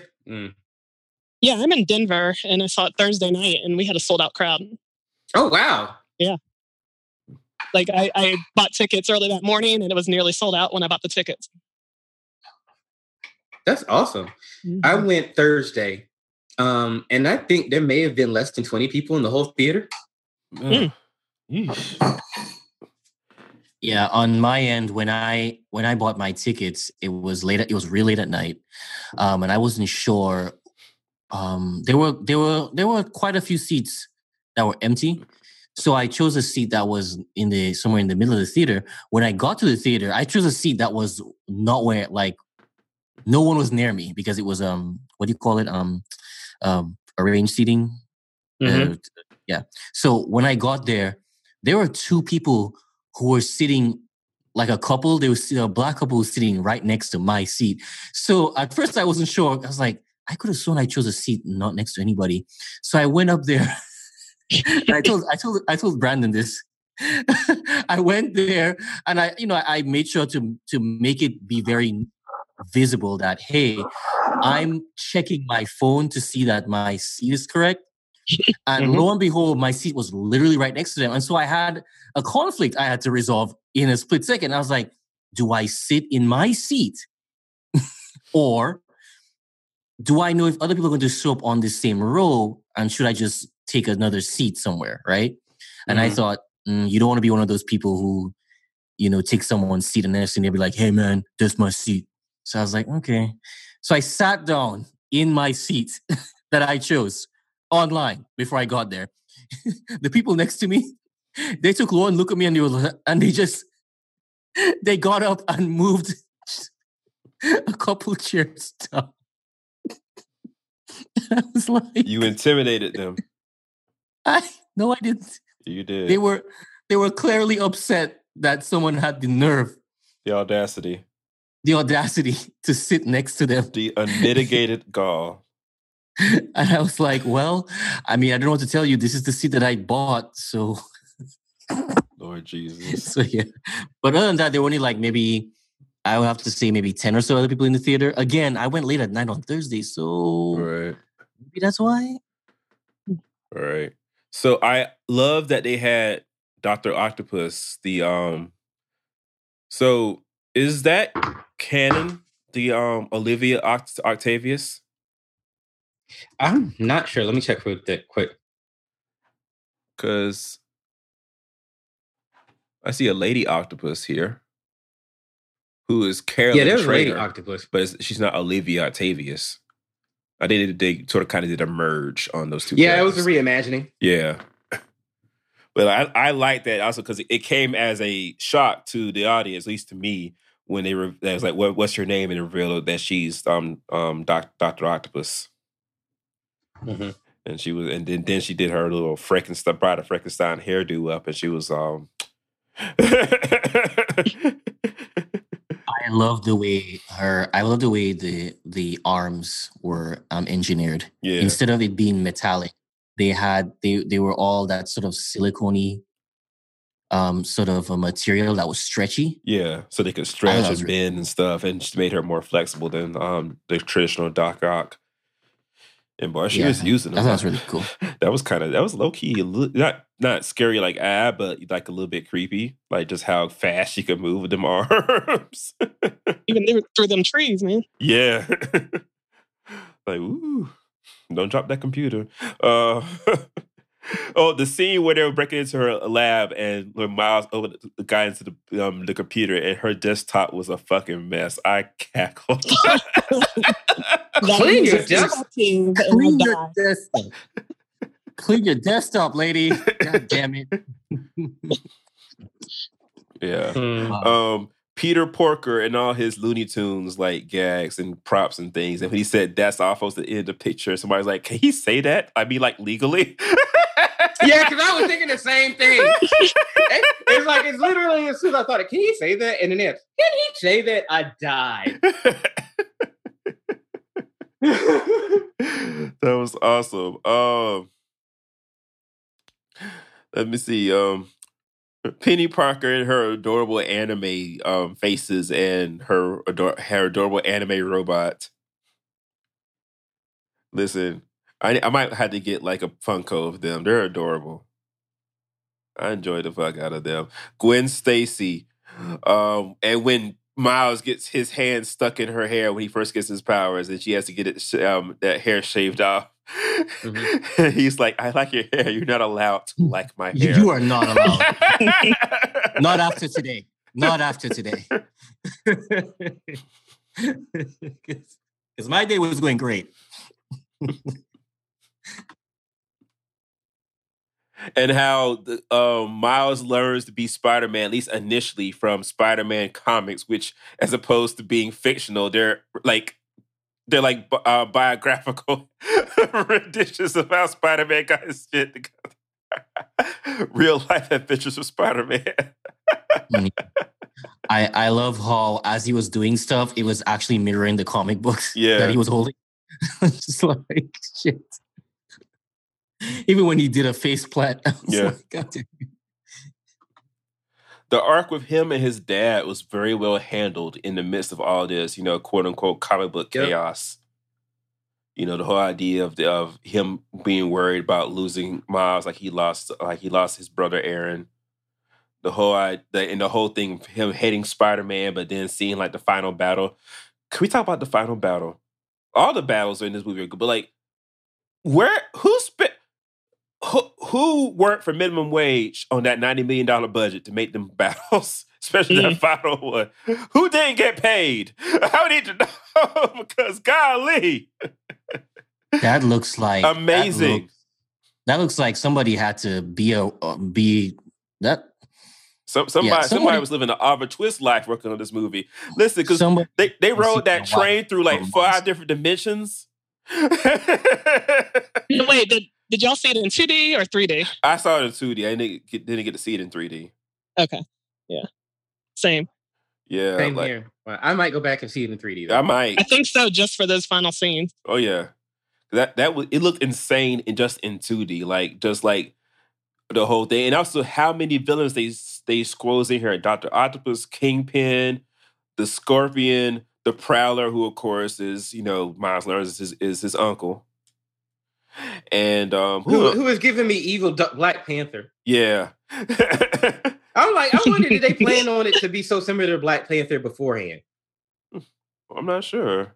Yeah, because evil purple Black Panther. But you know what? I mean, the looks kind of reminded me of when Mark Texiero was drawing it when Christopher Priest was writing the book. So I can see that. Yeah, like the look from the comics. And Tombstone, who was voiced by our boy Tobias Whale from Black Lightning. Did he have 2 lines beyond grunts? No, he had at least 1 line. And I was like, "Yep, that's Crondon. That's that nigga." Yeah. It's hard to recognize him when he's talking about Negroes being ain't shit and eating watermelons and fried chicken.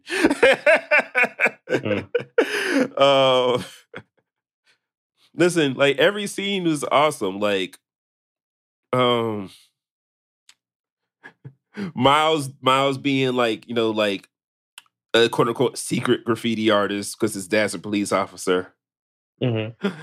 And the whole reason he got bit by a spider was because Aaron found him a place where he could throw his tag up. Because what did you think of the tag he created? It's cute for a kid. He's supposed to be like 13, 12. But like, I mean, I didn't know you were into graffiti like that, Brandon. But you over here. I was talking about did you see the message in there? Yeah, Great Expectations. Before it said no expectations, and they had the outline of a black man kind of right there. It was kind of like that, like a chalk outline of a black man originally. Oh shit! Before in the end of the film, it changed to Great Expectations. Oh, I didn't notice that it changed. Oops. I mean, I might be wrong, but that's what I got from it because it had an outline of not a black man. Let's say a minority because I'm just as bad because Miles Morales is Latino and black. But yeah, it was because that's why they had the outline of his figure, right? And just in black and the expectations thing. And I might be imagining that it said no, but expectations in a chalk outline like outline of a black man. Yeah, I'm a minority. Shit, I keep doing it. He's black. He's black. Listen, he's black. He's also he's also Latin. No, but I don't want to like I keep saying that and forget he has Latin roots too because I want their representation there. That's a good point. But yeah, like that's really awesome. I didn't pick up on that. But yeah, I mean, Listen, like, I mean, there's nothing. I don't have anything bad to say at all. Like, I love the fact that like he helped. So like, they don't spend much time with the other Spider people, but they do spend enough time with Gwen, and especially with the elder Peter, because the whole thing of like him becoming like the unwitting mentor. Mm-hmm.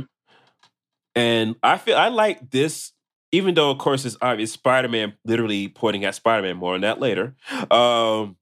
I like this better than the whole Spider-Man Iron Man thing, which worked for the live action movie, but I like this better. I really enjoyed this dynamic a whole lot because they basically did do a good job of showing them help each other. Was that's Genki as his roommate, right? Yeah. Yeah. But they couldn't do Genki because they stole Genki for Homecoming and just gave him a different name.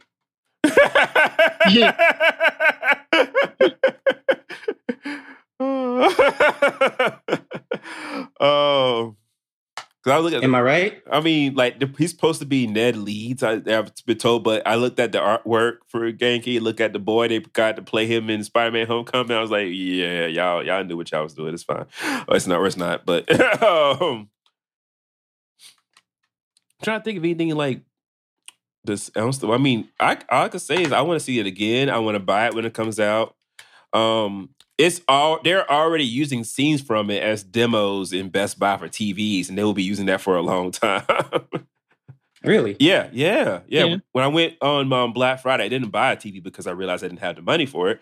But I looked at all the TV. They were showing scenes from Into the Spider-Verse, like some of the previous stuff they already released, like as demo reels on the TVs, on the big ones. Mm-hmm. Like the movie, just like amazing. Like it looks so good. They have to win the Oscar for Best Animated Film. I'm sorry to Ralph Breaks the Internet. I'm sorry to Incredibles 2, but they have to win. I'm sorry. I need to still Ralph. Ralph is good. I'm not. No, sorry, the Incredibles. They should have not recycled the same plot from the first movie. Oh. And I mean, the animation was so lazy. And then they try to tell you it takes a long time to make a movie. You gave us 3 Cars movies in this time. Yeah, you sure 3 did. of them. I don't care how obsessed that guy is with cars. He needs to stop making that be the theme of the entire he don't work there no more. John Lasseter don't work there no more, Ollie. Mm-hmm. You know that, right? Yes, I know. Good. But I'm just saying, like, you shouldn't that shouldn't have been the theme of the studio for years. This is ridiculous. But I mean, even in Incredibles 2, like I saw like character designs reused. I'm not supposed to be able to pick that up. That like these crowd scenes were so sparse. I understand that you were going for a look and feel, but it was kind of like y'all were playing like with this budget. There was no fast and looseness. It was kind of like this is where we're using our budget. This is where we're using our budget, and we have the rap party. So. Well, at least now people won't be just like, we need an Incredibles 3 like they do with Incredibles 1. And on top of that, now that I think about it, remember how Sausage Party was talking about how it was made with a cheap budget and you could tell? Oh, you could. Yes. My God, that movie was so cheap. But here you have this and it's like, Right.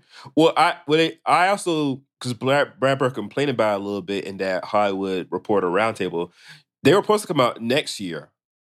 They like pushed them up a year, so they lost a year of production time. That story didn't lose a year of production time. Get mad, y'all. Get mad at Brad Bird. Brad Bird. Listen, you have been called out, sir. You got to come hard on the next one. We have disappointments over here in these quarters. No, I don't even really care about the next one. Like that's fine. After you waited so long, that's what you gave us? Nah, you can keep Incredibles 3. Oh dear. All right, let's go ahead and do a non-spoiler review for Aquaman. It'll be me and Ali telling y'all about it. Oh wait, can we talk about the end credit scenes? Oh yeah. End credit scenes. All right, so which was Ali told me there was 2, but what was the first one? I don't remember the first one. There was really just one. Yeah. Yeah. One was the tribute to Stan Lee. Yeah. Okay. Yeah, the tribute to Stan Lee, which is really awesome. And to Steve Ditko as well. Which is like what was that one?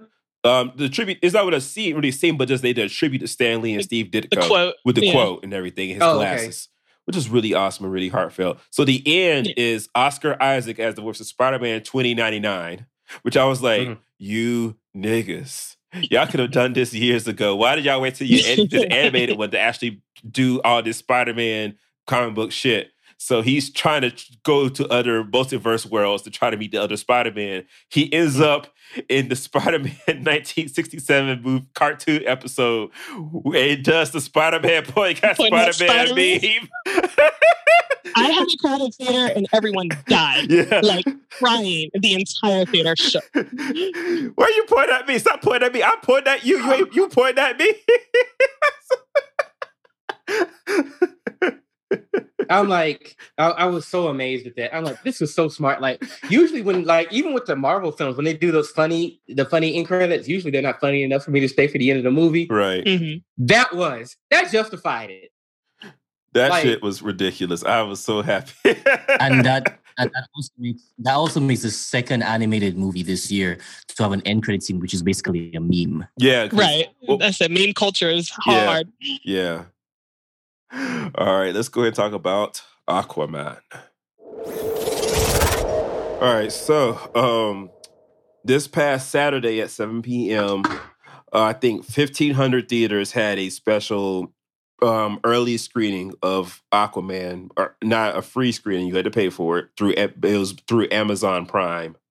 If you had an Amazon Prime membership, you could buy a ticket through Atom Tickets and go see Aquaman a week before it comes out. Of course, you know, this is the movie that it took 13 months to follow behind the abysmal mess that was Justice League. So me and Ali are going to tell y'all whether or not the DCEU is done for forever or whether it can come back. So Ali, what is your score and review of, non-spoiler review of Aquaman? Yeah, so this is a strong A- for me. I was shocked. I guess when you go into a movie, when you go into any Warner Brothers DC movie now, your expectations are super low. So you were already just like, well, you know what? Let's just see what happens this time. But I was impressed. Okay, so non-spoiler review. Letting Jason Momoa is actually a pretty good thing. Just let him. This isn't a spoiler. Let him the nigga Momoa. can actually halfway act. I know people were clowning and shit. We didn't know. He can actually halfway act. I mean, I knew that from the Johnson Family Vacation. Oh, God, he was in that? I haven't seen the movie in years. Yeah. I saw it in the theater when it came out. That was a deep cut, huh? But that was like 14 years ago. I haven't seen it since. I just remember they had them gigantic hamburgers and Cedric Entertainment was running around naked talking about making dick jokes. I don't remember the rest of it. Okay. That's a lot. That's a lot. But yeah. So letting him Momoa all over the screen, it's actually a pretty good thing. That's one way to put it. Yeah. And then Amber Heard plays off of him really well. I think all they just have to do is just like, hey, Amber, let him do his thing and just sort of react. And hide your books, girl. Hide your books. And hide your books. Fine. Hide your keys, hide your books. Yep. So yeah, and it worked really well. I know people were just like, they're really corny lines. I didn't really think the lines were corny. Sometimes they came off kind of campy, but it kind of worked because it's Aquaman. You know, I wasn't expecting anything too crazy. Mm-hmm. They spent all of the monies on underwater scenes. Listen, I'm here jumping on Ali's review. This is the most expensive motion picture I have seen since Avatar. Looking, most expensive looking motion picture. They say the budget's $200 million. I do not believe them. Somebody lying. They said it would look cheap. Who said? One review I read. Entertainment Weekly? Yeah, that nigga lying. That white man Who said is that? fucking... Give me the address. Entertainment Weekly's reviewer who said those cheap CGI. He's a goddamn lie. I counted exactly 2 shots that didn't look as good as they could have. But the rest of it, I was like, holy fuck, what happened here? What is going on? How did they make that? Who did that? What's happening? Wow, is that real? Holy fuck. Yeah, there are some scenes in there that me and Brandon are going to go in depth with, because that just felt like as if, dude, did you really need to go so hard on this scene? I guess you could. I mean, you could have just, like, we were thinking of like solutions, like, if it was I just went a back, simple thing, Ali. Before we started recording today, I pulled up my copy of Justice League and went back to look at the quote unquote Atlantis scenes. Oh yeah, that's nothing. Oh my God! How did they release that? There is no comparison. James Wan has a clear vision. Like he has a really clear vision of what he wanted, and the details are stunning. Sorry, that was good. That was a good one. Go ahead, Ali. Oh, you heard me? Yeah, the details are stunning.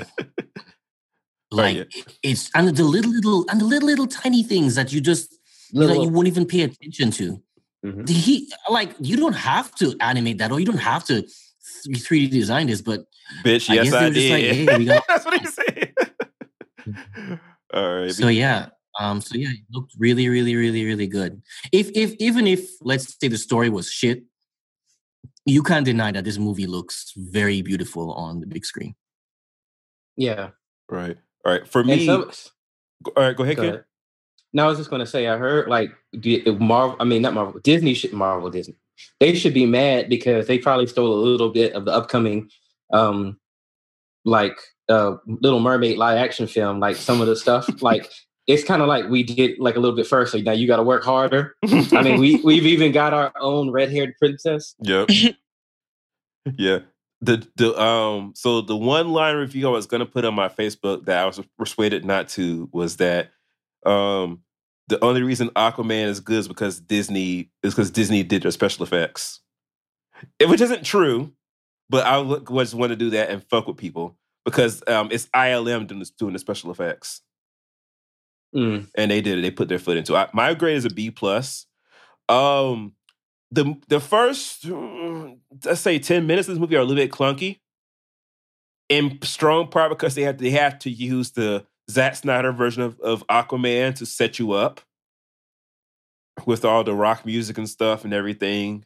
And there's one really bad shot of Black Manta running away in slow motion in the first 10 minutes that I was like, why'd y'all do that? But as the movie continues forward, it just gets better and better and better. Like once they settle into the main plot, we're just like more like a quest, basically. This would make an awesome fucking platform video game, basically. In a good way. Because the whole idea is that the quest for the Trident, basically, they're hunting for clues to try to find it. Because, y'all seen the trailers, basically, I would hope. Like, basically, like the Trident of the first king of not the first king of Atlantis, but the last one before they sank into the ocean. It's supposed to be like define that as like the ultimate weapon in order to claim the throne from King Orm before he unites all the other kingdoms and becomes Ocean Master and declares war on the surface world. Yeah. So basically, it's Nathan Drake and Tomb Raider's Lara Croft. They come together and they go finding this Trident.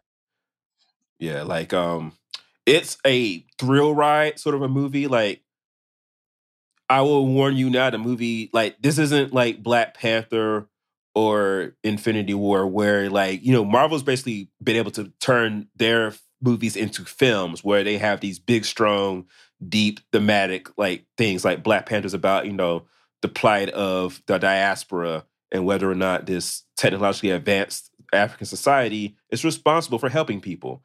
Infinity War is about, this one guy who believes that he's doing a noble thing by killing half the life on these planets by bringing balance and order. But of course, everybody is against him because this is an evil thing to do. Aquaman is basically, it's more of a thrill ride. Like, there's the whole basic theme about, family and abandonment and identity, but they don't drill in that too much. Basically, it's almost entirely wall-to-wall action. So that's where I think you see some of the bad reviews. And the reviews that say it's the best movie ever and the reviews that say it's the worst movie ever. It depends on how much you like action movies. Because this is what you get in this one. You get basically wall-to-wall action. Some fucking good action, too. Right. And naked chests. And naked chests, yeah. Naked.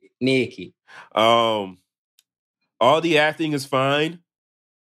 The storytelling is fine. Like some of the dialogue, like especially where we saw it at the See Movie Grill, when they're underwater, it can be a little hard to understand a little bit here and there. You had to basically like see it in a theater that has a good sound system and be prepared to pay a little bit of attention.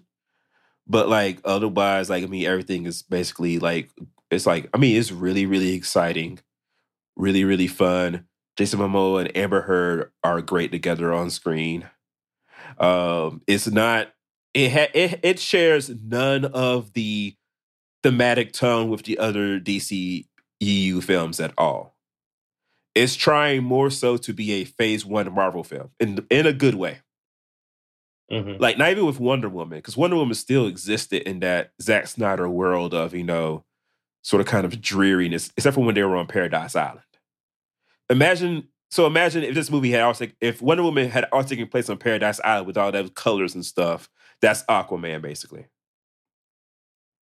Like they explore like worlds on land and beneath the sea, all these like various weird worlds with various weird creatures and things. Mm-hmm.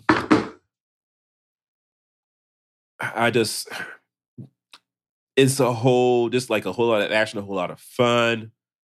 It's like going on like a big adventure, basically. Like it's just the kind of fun fucking movie that you should see in a movie theater on the biggest fucking screen possible. Okay. It does not pass the Bechdel test, which is part of why it has like a B+ for me and not like an A, basically. And of course, the first little bit of it is a little bit clunky. All of Michael Beach's scenes are sort of kind of like, bruh. He plays Black Manta's dad, but he disappears. Yeah, I heard the beginning of the film is kind of Yeah, the scene they showed in the trailer of him coming on the sub and the permission to come aboard and all of that. Mm-hmm. That's the worst scene in the movie. So if you think that looks okay, you're good.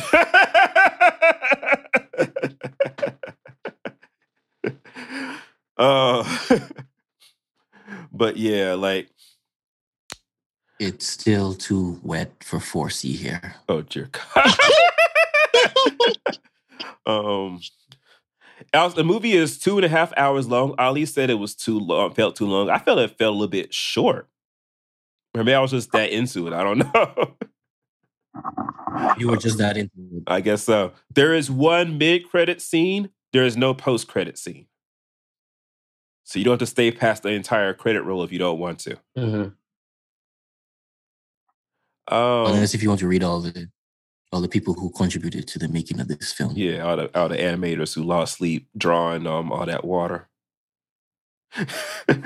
All right. And we'll do a spoiler review of Aquaman after we get through with this thing, because it'll just be the two of us. We'll just basically be standing over scenes. I will say also, Nicole Kidman was awesome as the mom. Like, they gave her a lot to do. Well, yeah, like I think that's everything with that. So let's go ahead on to the Say Something Nice challenge. All right, so I'm sure y'all have heard about this. So Jacquees, this young man who sings R&B records nowadays, went onto the internet and told the internet that he was the king of R&B. And everybody over the age of 35 got upset behind this.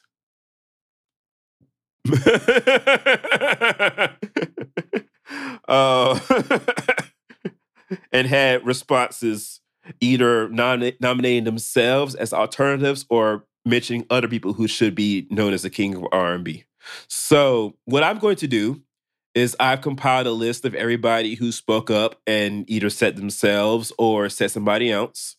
And I'm just going to read through the list of people of other candidates. Because the thing is this. Among the people who are among the current male artists of R&B, he might have a case. Can he? Because he actually can sing. He's one of the few who can actually fucking sing. I saw him open. He wasn't bad. Yeah.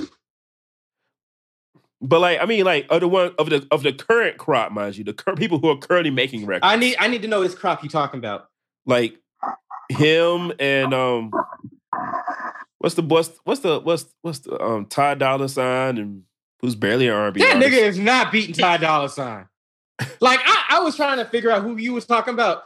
You said this nigga beat Ty Dolla $ign? Ty Dolla $ign hardly. Most of these people hardly sing. They rap with a little bit of melody. How much Ty Dolla $ign have you heard? Barely, a little bit. Like I heard a little bit. I went and looked up Jacquees records before I started recording this. And you still think? Yeah. Let's roll the footage. I don't want to use the audio. It's this whole Spotify thing I'm working on. I don't want to play outboard audio for a while. But I say he has a case. I didn't say he was. I just said he has a case. He listened to his story. But yeah, this is the people who. This is my story. This is my song. Come on, church. So these are the other candidates who have been mentioned. Usher. I mean, yeah, in 2001, especially 2002. I don't know about 2018. I was told he can't dance no more. That his knees are bad. That's what I heard, at least. That, and of course, he has Brandon. Yes, Brandon. This better not be you whiling. Because I swear to God, Brandon. Ken, come and get Brandon, please. You better get him. Lord Jesus. Tyrese. No. No. Hell no. Fuck no. Tank. The king of Coca-Cola commercials. Ah, come on. La, la, la, la, la. Lord. Tank. Durrell Babs. Tank. Tank? Mm-hmm. He's been trying to be he's been the king of nothing since he came out in 2003, 2004? 2000. Ooh, yeah. Yep. No. Pleasure P. Oh, sorry, go ahead, Ken. What? How? Wait, what? Oh, yeah. Pleasure P of Pretty Ricky. He said himself. He said he was the king of R&B. He was just going along with the joke. Okay. Yeah. Jay Holiday, who, while he was on streaming live to try to say all this shit, was mistaken for the bellhop at the airport. Yes. Yeah. Wow. Bless his heart. And he didn't delete and start over. He was almost out of not minutes, but what do you call it? Let me stop. Freaking flyer miles? No, data. He was reaching his data limit. His phone's about to cut off. Keith Sweat, who nominated himself. There you go, telling me now again. People have been talking about Keith Sweat can't say since 1987. I like Keith Sweat songs, but I mean, girl, you know I know. No. Chris Brown, who I think nominated himself. He might have a case. I mean, he could. Well, he would if he was able to sing, but you know. You know how I feel about Chris Brown. The boy can't sing. He can dance his ass off, but he can't sing a note. Mm-hmm. Never been able to. Wendy Williams did a segment on this, and she nominated Michael Jackson, who is the king of pop, to be clear. I mean, maybe he could be king of both, but I don't know how Michael feels about. I don't know if I'm the king of R&B. Why would I take another, why would I be a duke in my own kingdom?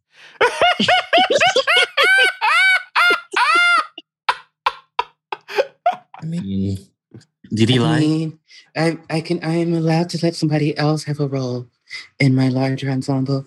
All of you are my sons. Tell him, All Michael. of you. Tell him, Michael. Instead, Prince will come through like, I don't think so. I don't think so. I'm nobody's son. I'm surprised nobody mentioned. Well, I mean, Prince wouldn't be the king of R&B. Maybe he'd be the king of funk. Or 80s. Not while George Clinton's still alive. Nah.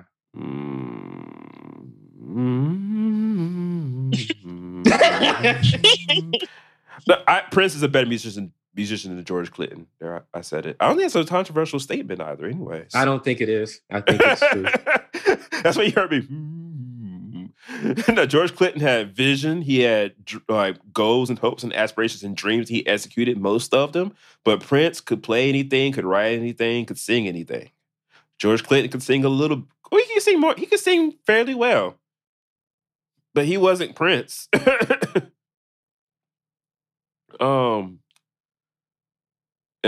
about? I mean, James Brown is the Godfather. So he's more than the king. I'm trying to think of anybody else. Luther Vandross.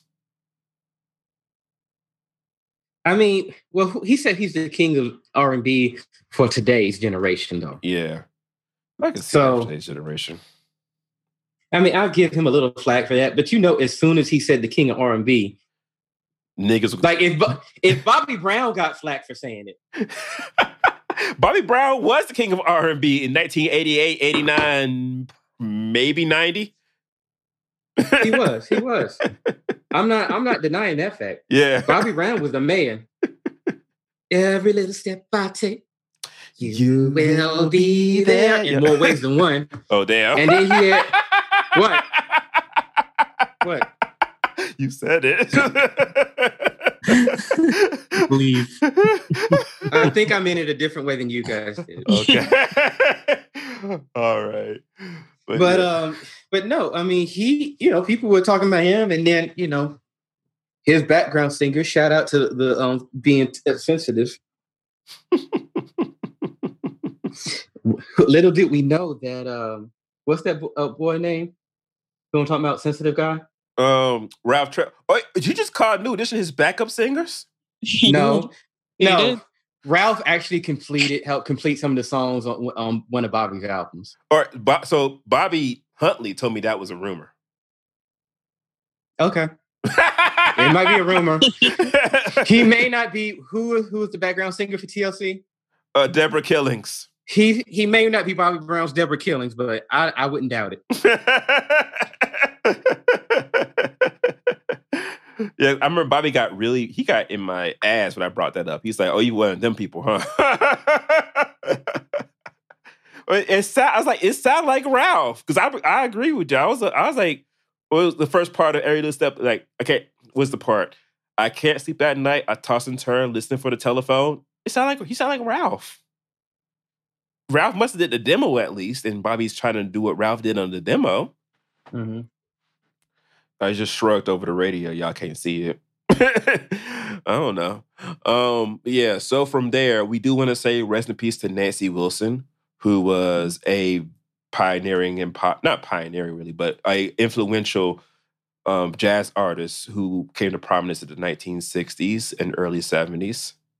Mm-hmm. I didn't know much about her and her career, but a lot of my music college's friends, they were really big fans of her. She was really influential. I remember Mary Wilson from the Supreme said that Nancy Wilson was her idol. And I could sort of see that in like the way that she sang lead stuff, like compared to Nancy Wilson. I went to go look at it and listen to a couple of her things, that she was indeed really awesome. I hope to learn more about her in the near future. So rest in peace to her. And also, for those of you out there who like narrative podcasts, that like dramatic podcasts, there's a new podcast called Sumeria the Podcast. That's comes from Mark S. Lucky, who was on our show a couple of years ago. It is a great new sci-fi podcast that is available now on Spotify, Apple Podcasts, Google Play, Stitcher, and SoundCloud. Basically, the plot is that the Earth has been destroyed. For the crew of the Exodus, the planet Samaria may be their last hope. Definitely go ahead and check that out. I've actually been listening to it. It's pretty good. Awesome. As for us, this show you can find on Apple Podcasts, Stitcher, Acast, TuneIn, and wherever else podcasts can be found. We are on all social media under the handle at SSN Podcast. We are at ssnpodcast.com. Please leave us 5-star reviews on iTunes and Stitcher. I will go ahead and be checking them over the holiday to see if we got anything new to read when we come back. April, thanks so much for joining us. Where can people find you online? Thanks for having me. I'm such fans. You can find me in the Facebook group, and I'm also on Twitter at Dr. APRYLA. And you can find me there. All right, awesome. As for me, you can find me on Twitter. I am at BTouch. You can find Ali in the Facebook group, Say Something Nice Facebook group. And you can find Ken. What's your where can they find you, Ken? At Chico's Kid. All right. Thanks everybody for listening. Please have a happy Hanukkah, a happy Merry Christmas, a happy Kwanzaa, a happy Festivus, a happy holidays of any sort, and a happy New Year as well. Hopefully you get everything that you were hoping for from Santa or from, I don't know, the Elf on the Shelf or whoever you get your Christmas presents from. The king of R&B. The king of R&B. Jacquees gonna leave you some hair grease from his braids in your Christmas stocking. This has been the Say Something Nice podcast. I'm Brandon. This is Ali. And I am the Duke of R&B. And this is April. Duke of Earl, Duke of Earl. Duke of Earl. This lady voice, I don't know this song. We'll see y'all next time. Goodbye.